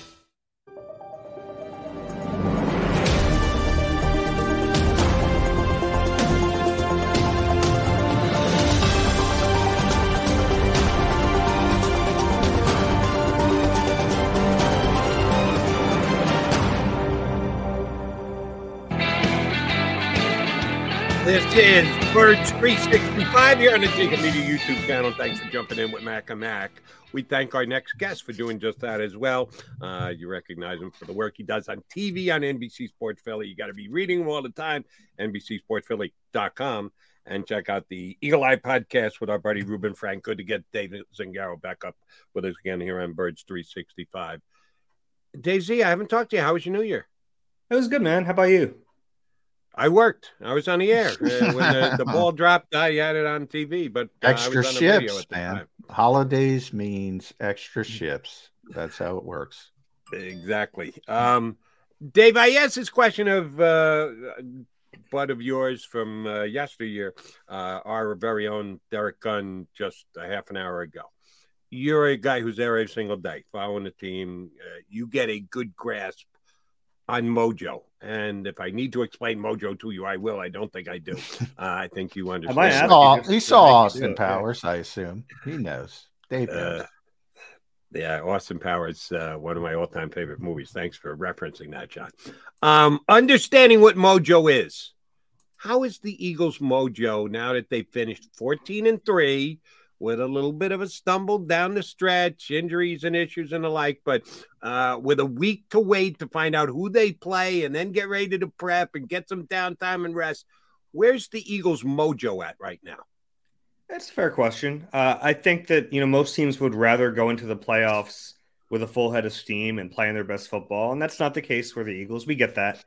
But I also got the sense that, like, once they did what they wanted to accomplish, they kind of feel like, okay, now we're in a really good spot. Now, that doesn't mean there aren't questions about this team and about the health of the team, which is my biggest concern at certain areas. But I feel like they just accomplished what they wanted to do. It took them longer to get there. They should have had it wrapped up earlier than they needed, or than they needed to get it wrapped up. But, I don't sense that they're worried about not having momentum going into the playoffs and that sort of thing. Would you like to have it? Yeah, absolutely. I mean, you want to win every game. You want to have that good feeling. Yeah. But I don't get the sense that they're thinking, oh, man, we're really not playing well right now. We're going to be in trouble. I don't get that sense at all. Yeah, either do I, Dave. And I'll go more style points than Mojo. I mean, you don't get extra wins for those style points. They were able to get the number 1 seed, which was the goal. And boy, I can't remember a year where it's been set up more nicely, shall we say, for the number 1 seed.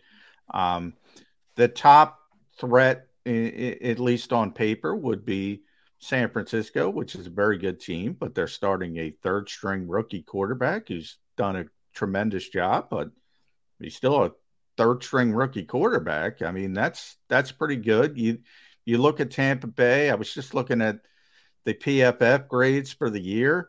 Tampa Bay is one of the worst teams in football. The Giants are even worse. When you look at the film, they're right there with the Chicago Bears and the Houston Texans of the world when they're looking at talent. And people talk about them getting potential upsets in the first round. The Eagles have 4 potential playoff opponents. Do any of them scare Dave Zingaro? No. I mean, of those 4, I think the one that your circle is the Cowboys, just because Dak has been very good against the Eagles, but they're also a different team away from AT&T. I mean, they're not the same when they play here. So I mean, they're the team that, if you're asking me, like, which is the toughest draw in the divisional round, it's them. I don't think they scare you. I mean, I think the Cowboys are a very beatable team. They stand out to me just because they have very talented players on both sides of the ball. Whereas, some of the teams in the playoffs are kind of really one way or the other. Even the 49ers are very balanced, right? You think of them as having a great defense, but they have really good offensive players too. The Cowboys have a little bit of that, but they're also the Cowboys, and it's January, and I know that shouldn't matter, but it kind of feels like it does. And until they prove to me that they're not going to recoil and be the Cowboys of the last 20 years in the playoffs, and I don't know if they really scare you that much. Dave, 2-part question. And the first one is either, if you've got an exact number, feel free to affix it. If not, I need your general opinion on it. How often do the Eagles, with Jalen Hurts as their quarterback, allow him to audible different plays on the line of scrimmage? That's tricky to come up with a number because, in addition, it's not just like he's at the line and he picks a play.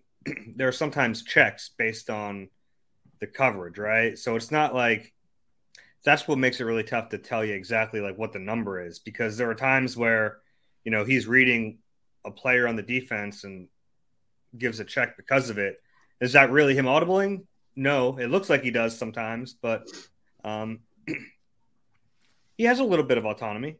But they also give him some on zone reads and RPOs where, yes, there are like definitive black and white reasons to pull it or throw it or to hand it off or to keep it, but it's not going to be 100% all the time, right? So I think that's what you're looking for, is like, what's the autonomy number for Jalen Hurts in this offense?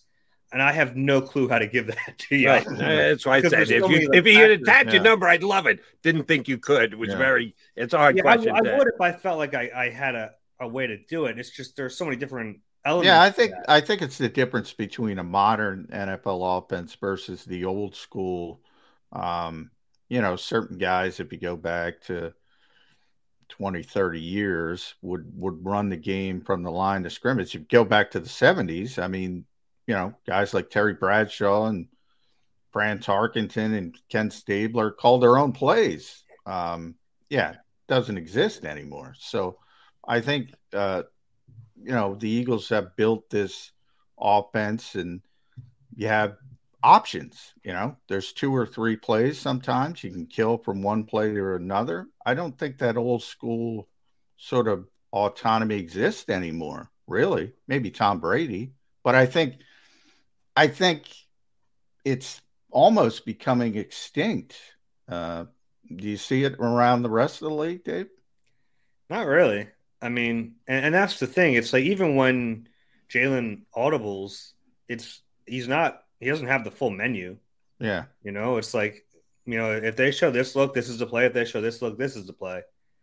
Which makes sense. You have really smart. It will be a lot for any quarterback in this NFL to just have the menu at the line of scrimmage, especially for a guy in his second year as a starter. So, and it's why they pay Shane Steichen a lot of money to call these plays. Yeah. He's got to get more money. Maybe. As you could probably guess, the reason I'm asking the question is, this past week, with him returning from injury, Jalen Hurts' plays did not look like Jalen Hurts plays of the level of potential MVP in the National Football League. Much more aggressive, taking off, making plays with his legs. It didn't happen this week. Understandably so, because he's coming back from the injury and they want to make sure that they want to get him re-injured before the playoff starts.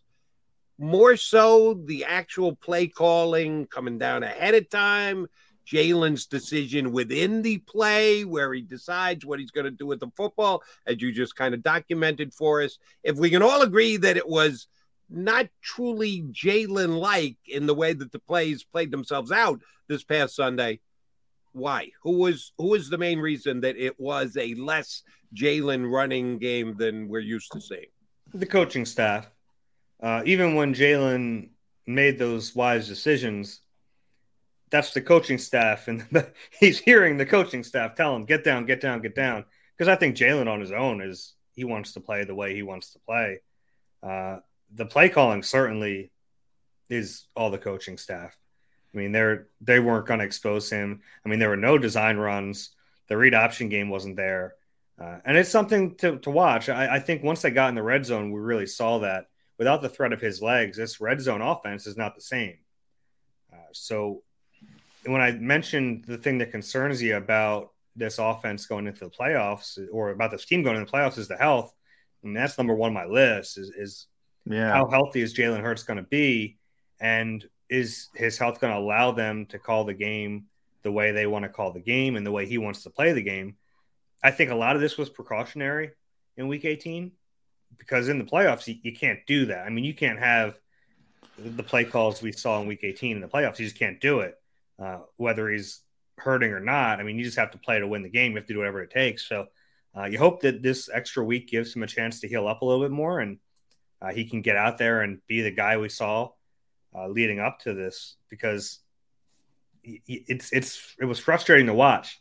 I mean, there was even the one play he slides before the first down. You're going, holy cow, he's really taking this to heart. And you appreciate that from him, because that probably kills him inside. And we saw that after the game, him trying to talk about it. If there's one thing Jalen Hurts doesn't want to talk about, it's him being injured or him playing differently because of an injury. But I give him credit for doing it in this game, because they clearly asked him to. Yeah, and we talked about that word fear. I don't fear anybody in the playoffs. I guess my biggest fear would be Nick Sirianni. I mean, you and I are with him all the time, Dave. I mean, he talks the way he talks about injuries. He's talking, when Jalen first got it, we had the superhero talk. Oh, he heals better than everybody else. And then he comes out after the game and he said, I know he was hurting. He was hurting bad. I was surprised by that. I was surprised he went that far. And that concerned me a little bit. But you mentioned you thought he was being precautionary. It was a bad opponent. It was the junior varsity of a team that doesn't match up with you with their starters. In the playoffs, you can't play like that, right? I mean, even if he is banged up, you got to go win the game. So I think you're on the same page with me in that aspect of it. They have to play. Even if he's banged up, they got to put the zone read stuff back in the game plan, correct? Oh, you have to. It changes so much. I always go back to that Tennessee game. I don't think I've ever seen a defense play a quarterback the way they played him. And it was just such a testament to how good he's been with his legs. I mean, they stopped pass rushing in that game because they were so worried about him taking off.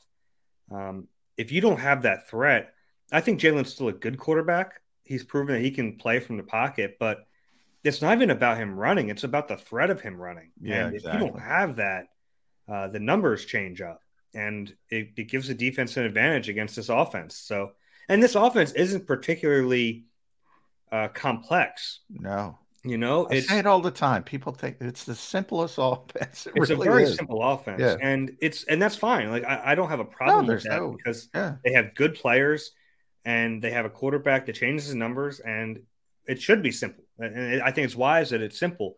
But if you lose such a big element of that offense, and now you have this simple offense, it can become predictable in a hurry, and that's the biggest fear. You can't have that happen. So, I'm with you, John, because. What are you saving him for? If you got to call the plays, you got to put the read option stuff back in there. I think you don't have to go crazy with it, but it has to be there. The threat of it has to be there. Dave, last night on WIP, I tried to get Eagle fans to take a step back and look at the 17-game season rather than just the 3-game season the Eagles played these last 3 weeks, 2 of which were without Jalen Hurts, by the way. To try and take a big picture look. But I do need to now focus on this past game in one aspect, and I think it's important going forward because it's injury related. And that is real. Miles Sanders was very healthy in week 2. What does it mean now? Nada, because he's not 100% healthy now. He's been practicing with a knee brace. Your buddy, Reuben Frank, told me last night he didn't wear it in the game on Sunday, and he also didn't run the ball near as effectively as he has all year. How much is Miles' knee a factor going into the postseason? Am I overstating the worry on this, or is it legit?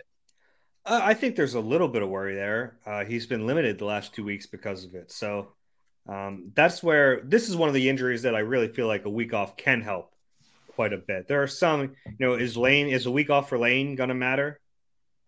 I don't know. I mean, it's one less game of wear and tear. That helps, but for an injury like Miles' injury, I think the week off really will help. I don't know if he's going to be 100% for the playoffs, but I think he'll be good enough. That's not great. I get that because he was so healthy for so much of the season and it mattered. It was the first time we've seen him be this healthy, right? Really since his rookie season. So, it's a shame that he got hurt late in the year. But, if you're looking for one guy who this bye week's really going to benefit, Miles Sanders at the top of the list for me. Yeah, one positive piece of injury news was C.J. Gardner-Johnson, Dave. They threw him back into the pool, man. 100%. I didn't see that coming. And they used him in multiple roles, sort of like they were using Avonte at the end before he was injured. So, when they played base, he was back at his normal safety position. Then he was in the slot when they needed a nickel back. He's a big part of that defense. He's, I joked, what does CJ and Dak Prescott have in common? They both lead the league in interceptions and they both missed 5 games, which is, he's been a tremendous playmaker. All good from that perspective. He looked completely healthy. Yeah, and I guess that's one of those things where it's like if the lacerated kidney is healed, It's healed. He's healed. He's good to go. You don't worry about re-injury there, I guess. He played well. I thought he was very active. He looked good up near the line of scrimmage. He's played a ton there, so that wasn't a surprise. And the Eagles clearly feel better with Reed Blankenship at safety than they do Josiah Scott at nickel, which I'm fine with. I get that. And having just some kind of stabilizing force in the middle of the field is going to mean a lot, because over the last couple of games before Week 18, they were really susceptible in the middle of the field. And we saw Kaiser have 2 really bad games. Yeah. And I don't know if it's all on Kaiser. And by the way, he played, I thought, his best game of the year. He did. He had a tremendous bounce back. But in the previous 2 games, he was getting picked apart in coverage, and they were really throwing it at him a lot. And I just think a lot of that was just the absence of Avonte Maddox. Because in these zone coverages, like the spacing in the middle of the field matters so much. And when you have different pieces out there, it kind of gets all out of whack. So CJ being back, I think, will just really stabilize the middle of the field, because teams are still going to shy away from throwing outside when you have Bradbury and Slay, and they're going to try to find the middle of the field. And if CJ's in there, not only can he stop that, but he can make a big play here and there, and that would be a huge difference. Dave, John and I discussed this briefly early in the show yesterday before we had the later in the day announcement that actual requests have been put out for Eagle coordinators to interview for head coaching positions. Working under the assumption that one, if not both of the guys, are going to get head coaching jobs in the league. One by one, who is the top candidate to replace? We'll go Shane Steichen first. Where do you think the Eagles look and or make a aggressive decision if Steichen gets a job somewhere else? Who's going to be the top candidate to be the new offensive coordinator? Well, they might need to promote Brian Johnson just to avoid losing him. Yeah. I have a feeling he's going to be a hot candidate for offensive coordinator jobs. And he's in the building. And I think Nick likes the idea of promoting within. He hasn't had to do it yet, really. We saw some lower-level assistants get promoted, but I think he likes that idea. We know the Eagles like it to a certain extent. Now, if they get depleted and they feel like there's not enough talent in the building, here comes Rich Scangarello again, trying to replenish. But I think Brian Johnson will be the top internal candidate, but there's also Kevin Patullo, who's their pass game coordinator, kind of Nick Sirianni's right-hand man. He's the guy on that coaching staff we probably don't talk about enough. Oh, yeah. He was going to be the head coach when Nick got COVID. He was going to take over head coach. We forgot about that. Yeah. He's going to take over head coaching responsibilities. So those 2 guys in-house make the most sense. Of course, Frank Reich doesn't have a job. And if he doesn't have a job, I think that's always going to be a possibility. We know what Nick thinks of Frank. And Frank doesn't have, I think some head coaches would have an ego problem going back to work for one of their former understudies and being under them. I don't think Frank that wouldn't be a problem for Frank ego-wise. Now, would that happen? I don't know. Or then another name, Marcus Brady, who has been working with the Eagles, consulting Jonathan Gannon, was Frank's offensive coordinator after Nick Sirianni. I think that one's probably a little less likely, but there are some. That was an interesting move, bringing him in to help the defense. I thought that was an interesting tweak by the Eagles. And it's hard to know what he's doing, but it makes sense. All right, and the other half of the question was, who's going to replace Gannon? If Gannon goes elsewhere, internal, external, I threw out Vic Fangio's name a couple of weeks ago just because it made too much sense. And he did visit the Eagles during training camp, made one of those glad-handing walkthroughs and talked to absolutely everybody. Sean Payton is kind of on record saying, if I get a gig, I'm going to try and get Vic Fangio to be my defensive coordinator. So that could thwart the Eagles. But interior, exterior, who's going to take over if Gannon goes elsewhere as a head coach? Sure. I mean, Fangio would be ideal. I mean, this defense is it's not a Fangio defense, but it comes from the Fangio defensive tree, so to speak. So that would be an easy transition. If you're looking internal, Denard Wilson, defensive backs coach, I think I'm actually surprised he hasn't been given more looks around the league. I think he could be ready for a jump. And then kind of an outside the box one, maybe just because he's so young, but Nick Rawless, Yeah, the Nick, linebackers they coach. love Nick. Yeah. Yeah, I'm starting to wonder if he won't be a hot name coming up soon for other teams. And he's young. I mean, gosh, I don't think he's 30 yet, but No, yeah. He was the youngest position coach in the league when he got the gig. he'll get there eventually. I wouldn't worry if I'm Nick Rawless. Like, it'll come. But he's another one that I think might make some sense. And one that I would be interested in, I don't think they are. Jeremiah Washburn, to me, is just a fascinating guy. I think, and the Eagles have used him in so many different ways over the years. Oh, yeah. But, I mean, I think that guy can kind of do whatever he wants. And I think he would make a good DC. I don't think they'd go that way. Like, yeah, I'm putting together lists, actually. It's nice. I had this teed up. I'm putting together lists of, like, options. But now I don't have him on there, but he would be on my mind if I were them. I don't think he is. Yeah. And, I think Nick is very, and you know this, Dave, he's I think he really enjoys he's going to enjoy the promotion aspect. Like, he wants to groom guys. Like, he always talks about Alex Tanney on the offensive side as a that's a clear progression too. You can see Shane leaves, Brian gets promoted, Alex Tanney is now the quarterback's coach. Yeah. So I think he really enjoys that part of it. And then in 3 years, Jeff will fire him because he wants to make. Exactly. Yeah, because I like it. Hey, you win the Super Bowl, the standards go up. So, and then you need a scapegoat when things go wrong. If one, Shane's percentage wise, he's in the lead. He's got, there's 5 openings. 3 of them want to talk to Shane so far. I'm surprised Denver's not on that list yet. And Gannon has been mainly Houston, but people down in Houston think, he might have gotten the job last year if they showed the courage of their convictions, or Josh McCown.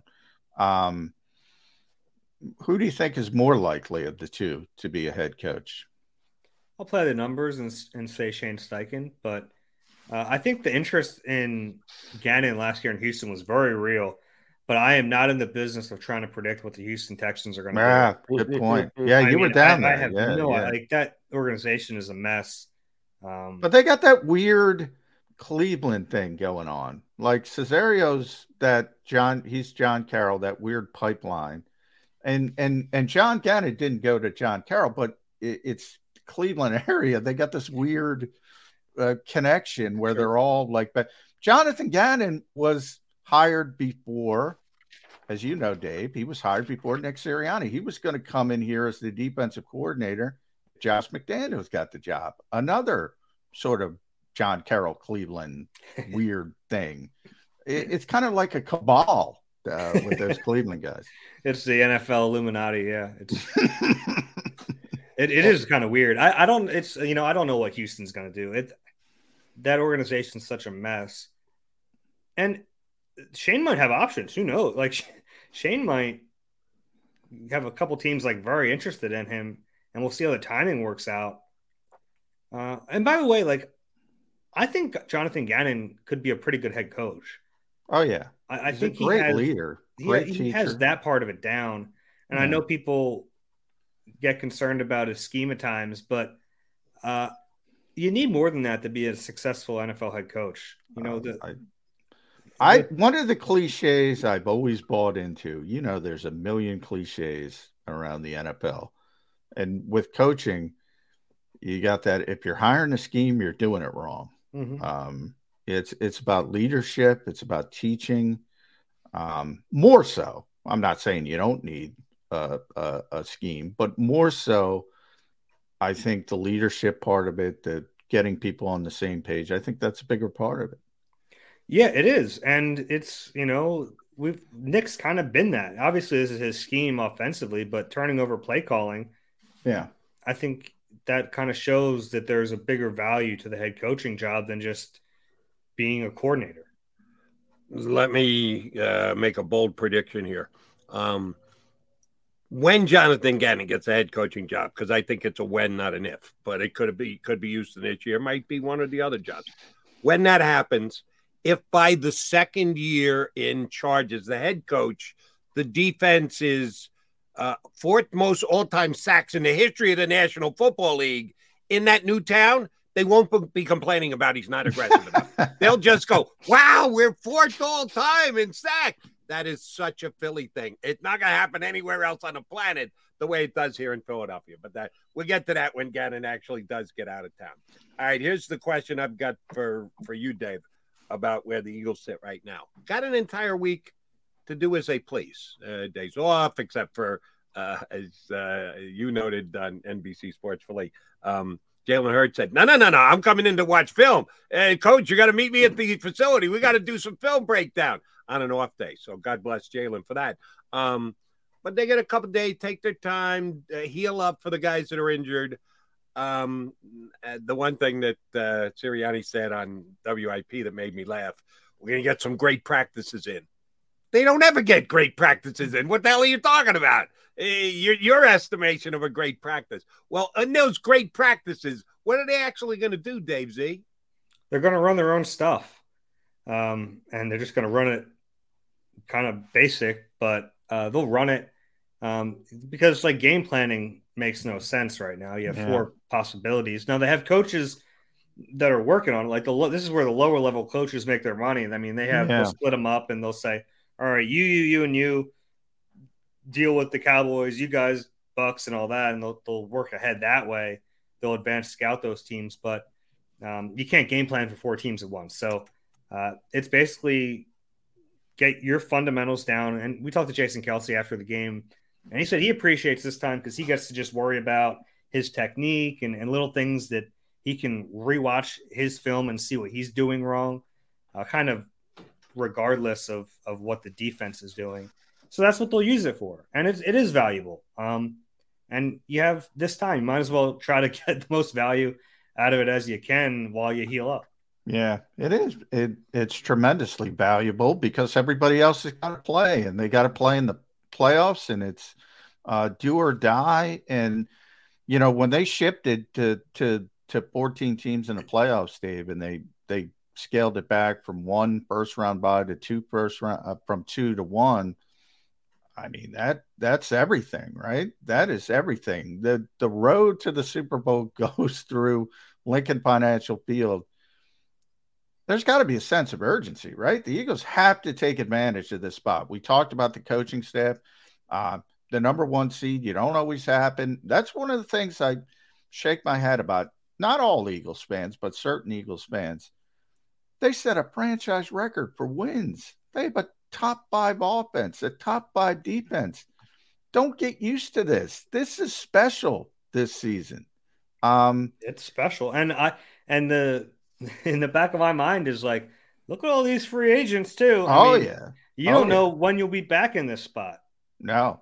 And I always go back to Dan Marino. It was his second year he made the Super Bowl, and he said, it was pretty easy for him. I think he threw for 5,000 yards that year. I'll be back. Never got back.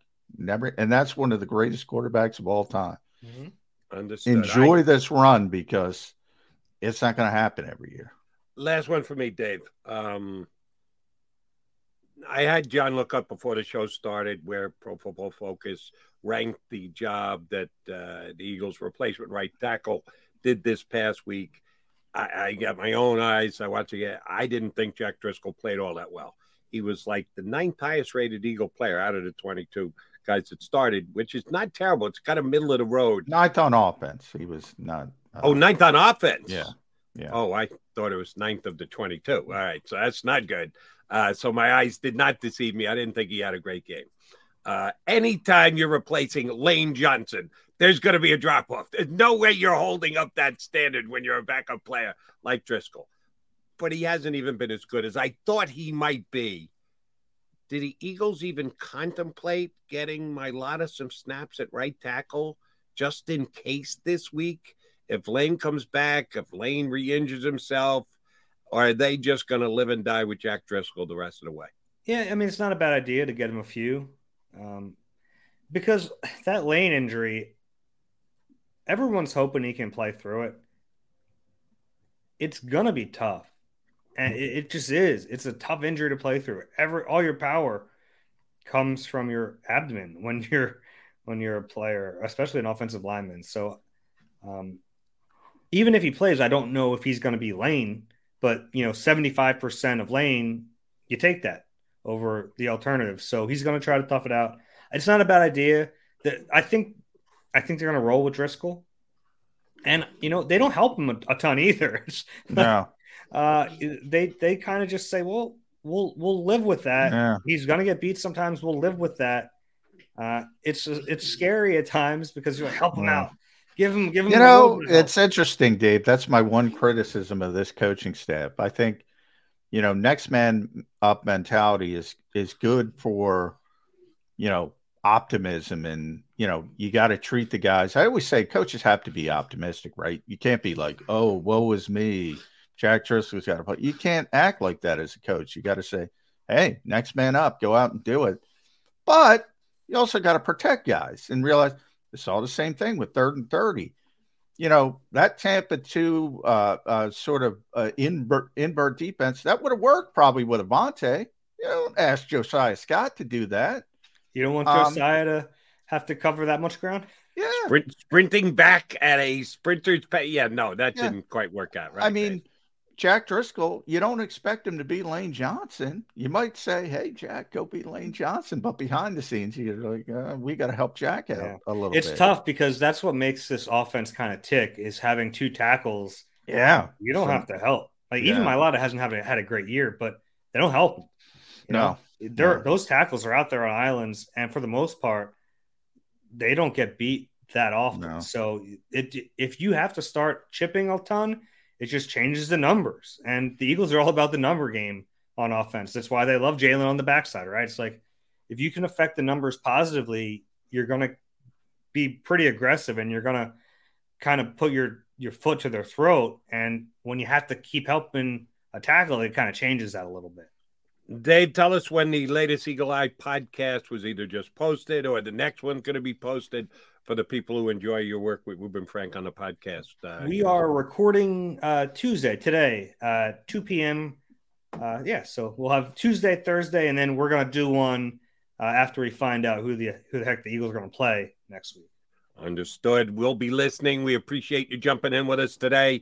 We'll get you on during the playoffs again as well, buddy. Thanks. All right, guys. Take care. Thanks, Dave Zingaro, NBC Sports Philadelphia, jumping in with us here on Birds. All right, Jody Mac coming back. Oh, we're going to put a bow on the show. Go for the beers. Go for the cheers. Go for the hit and the hits. Go for the scene. Go for the screens. Go for the gallery. Go for the win. Go to Ocean. At Pond Lehocky, we've recovered billions of dollars for our clients, and we're confident we can do the same for you. With over 250 years of combined courtroom experience, we've helped over 100,000 injured clients obtain some of the largest settlements in Pennsylvania. One conversation is all it takes to help you and your family get back on track. If you've been injured in an accident, give Pond Lehocky a call. Number 1, Jeff D'Ambrosio. Destination Downingtown is rolling back prices for December to remember. For a limited time, you can own, not lease, brand new 2023 Jeep Wranglers for only $30,995 or $339 per month. New Rams starting at only $30,995 or new Ram 1500 Bighorn Crew Cabs $189 per month. Zero down can deliver. Get the price you want, the selection you need, and the VIP treatment you deserve. Jeff D'Ambrosio, Destination Downingtown, Big Finish Sales Event.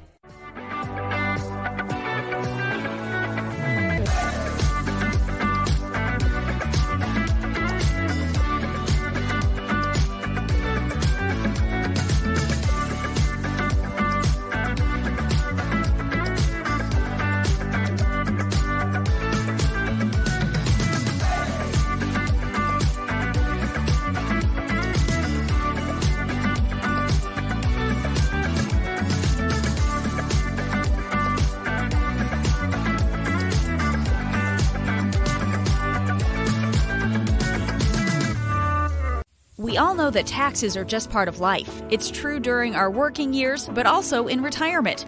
But what you might not know is up to 85% of your Social Security benefits might be taxed. Our team at Thrive Financial has helped retire thousands of people across the Delaware Valley by asking questions they never knew they needed to ask, including how their Social Security benefits might be taxed. It's time to be proactive on taxes. Get your Thrive Retirement Tax Playbook today.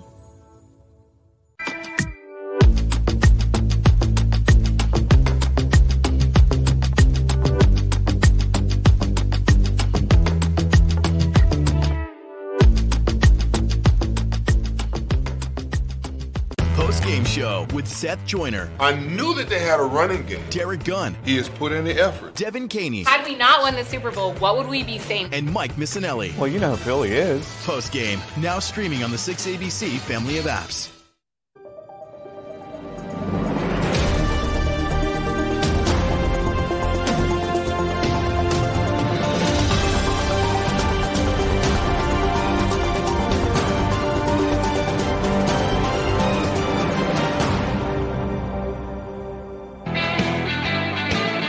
All right, Johnny Mac, a little late with Dave C, so we got to wrap this up pretty quickly. Prediction out of you. The Pandora-in-Chief will be in front of the media today. Any specific prediction on direction that he go? Maybe a little Georgia action, tip of the cap to his two defensive high draft picks this last year. By the way, I don't know if you're watching. Nakobe at the game last night. They got him on the sideline. Yeah, I saw Nakobe for Georgia. I don't know if Jordan. I didn't see Jordan. Jalen Reagor was there, so Eagles fans were having fun with that. TCU. Not the best day for TCU. Hey, but they made it there. I mean, give them credit for that. Agreed, but they just got beat last night. A buddy of mine who also liked TCU, and I picked TCU, shame on me, texted me and said, any chance LaDainian Tomlinson is available tonight? No. I said, they're so bad that they take Jalen Reagor back right now at TCU. Little Eagles inside humor. So where's Nick going with the wardrobe today? I think it's probably player related. He wore the Pave the Lane on whenever it was Friday. I'm gonna go with Jalen Hurts themed t-shirt today, but he's gonna be on Zoom, so it's gonna be Eagle related. Superhuman healer, is that what you're? You can't go down that route. Okay, just double. Turns out he's a human being. Yeah, his superpower though is the zone read, so they better get that back into the offense. Need that superpower restored. All right, brother. I say you and I again tomorrow. I know Gil will be almost working on another guest. You're going to do this with me 2 days from now? Let's do it. Back in 2 and 2, 22 hours, that is. You've been listening to Birds 365, the destination for the passionate Eagles football fan who bleeds green. If it's Eagles football, we're talking about it. Debate inside the locker room and guests that are some of the greatest football minds from around the region. We hope you enjoyed the show. We know we had a blast. Make sure to like, comment, and subscribe, and we'll be back soon. But in the meantime, hook up with us on social media at Jacob Sports. See you next time on Birds 365.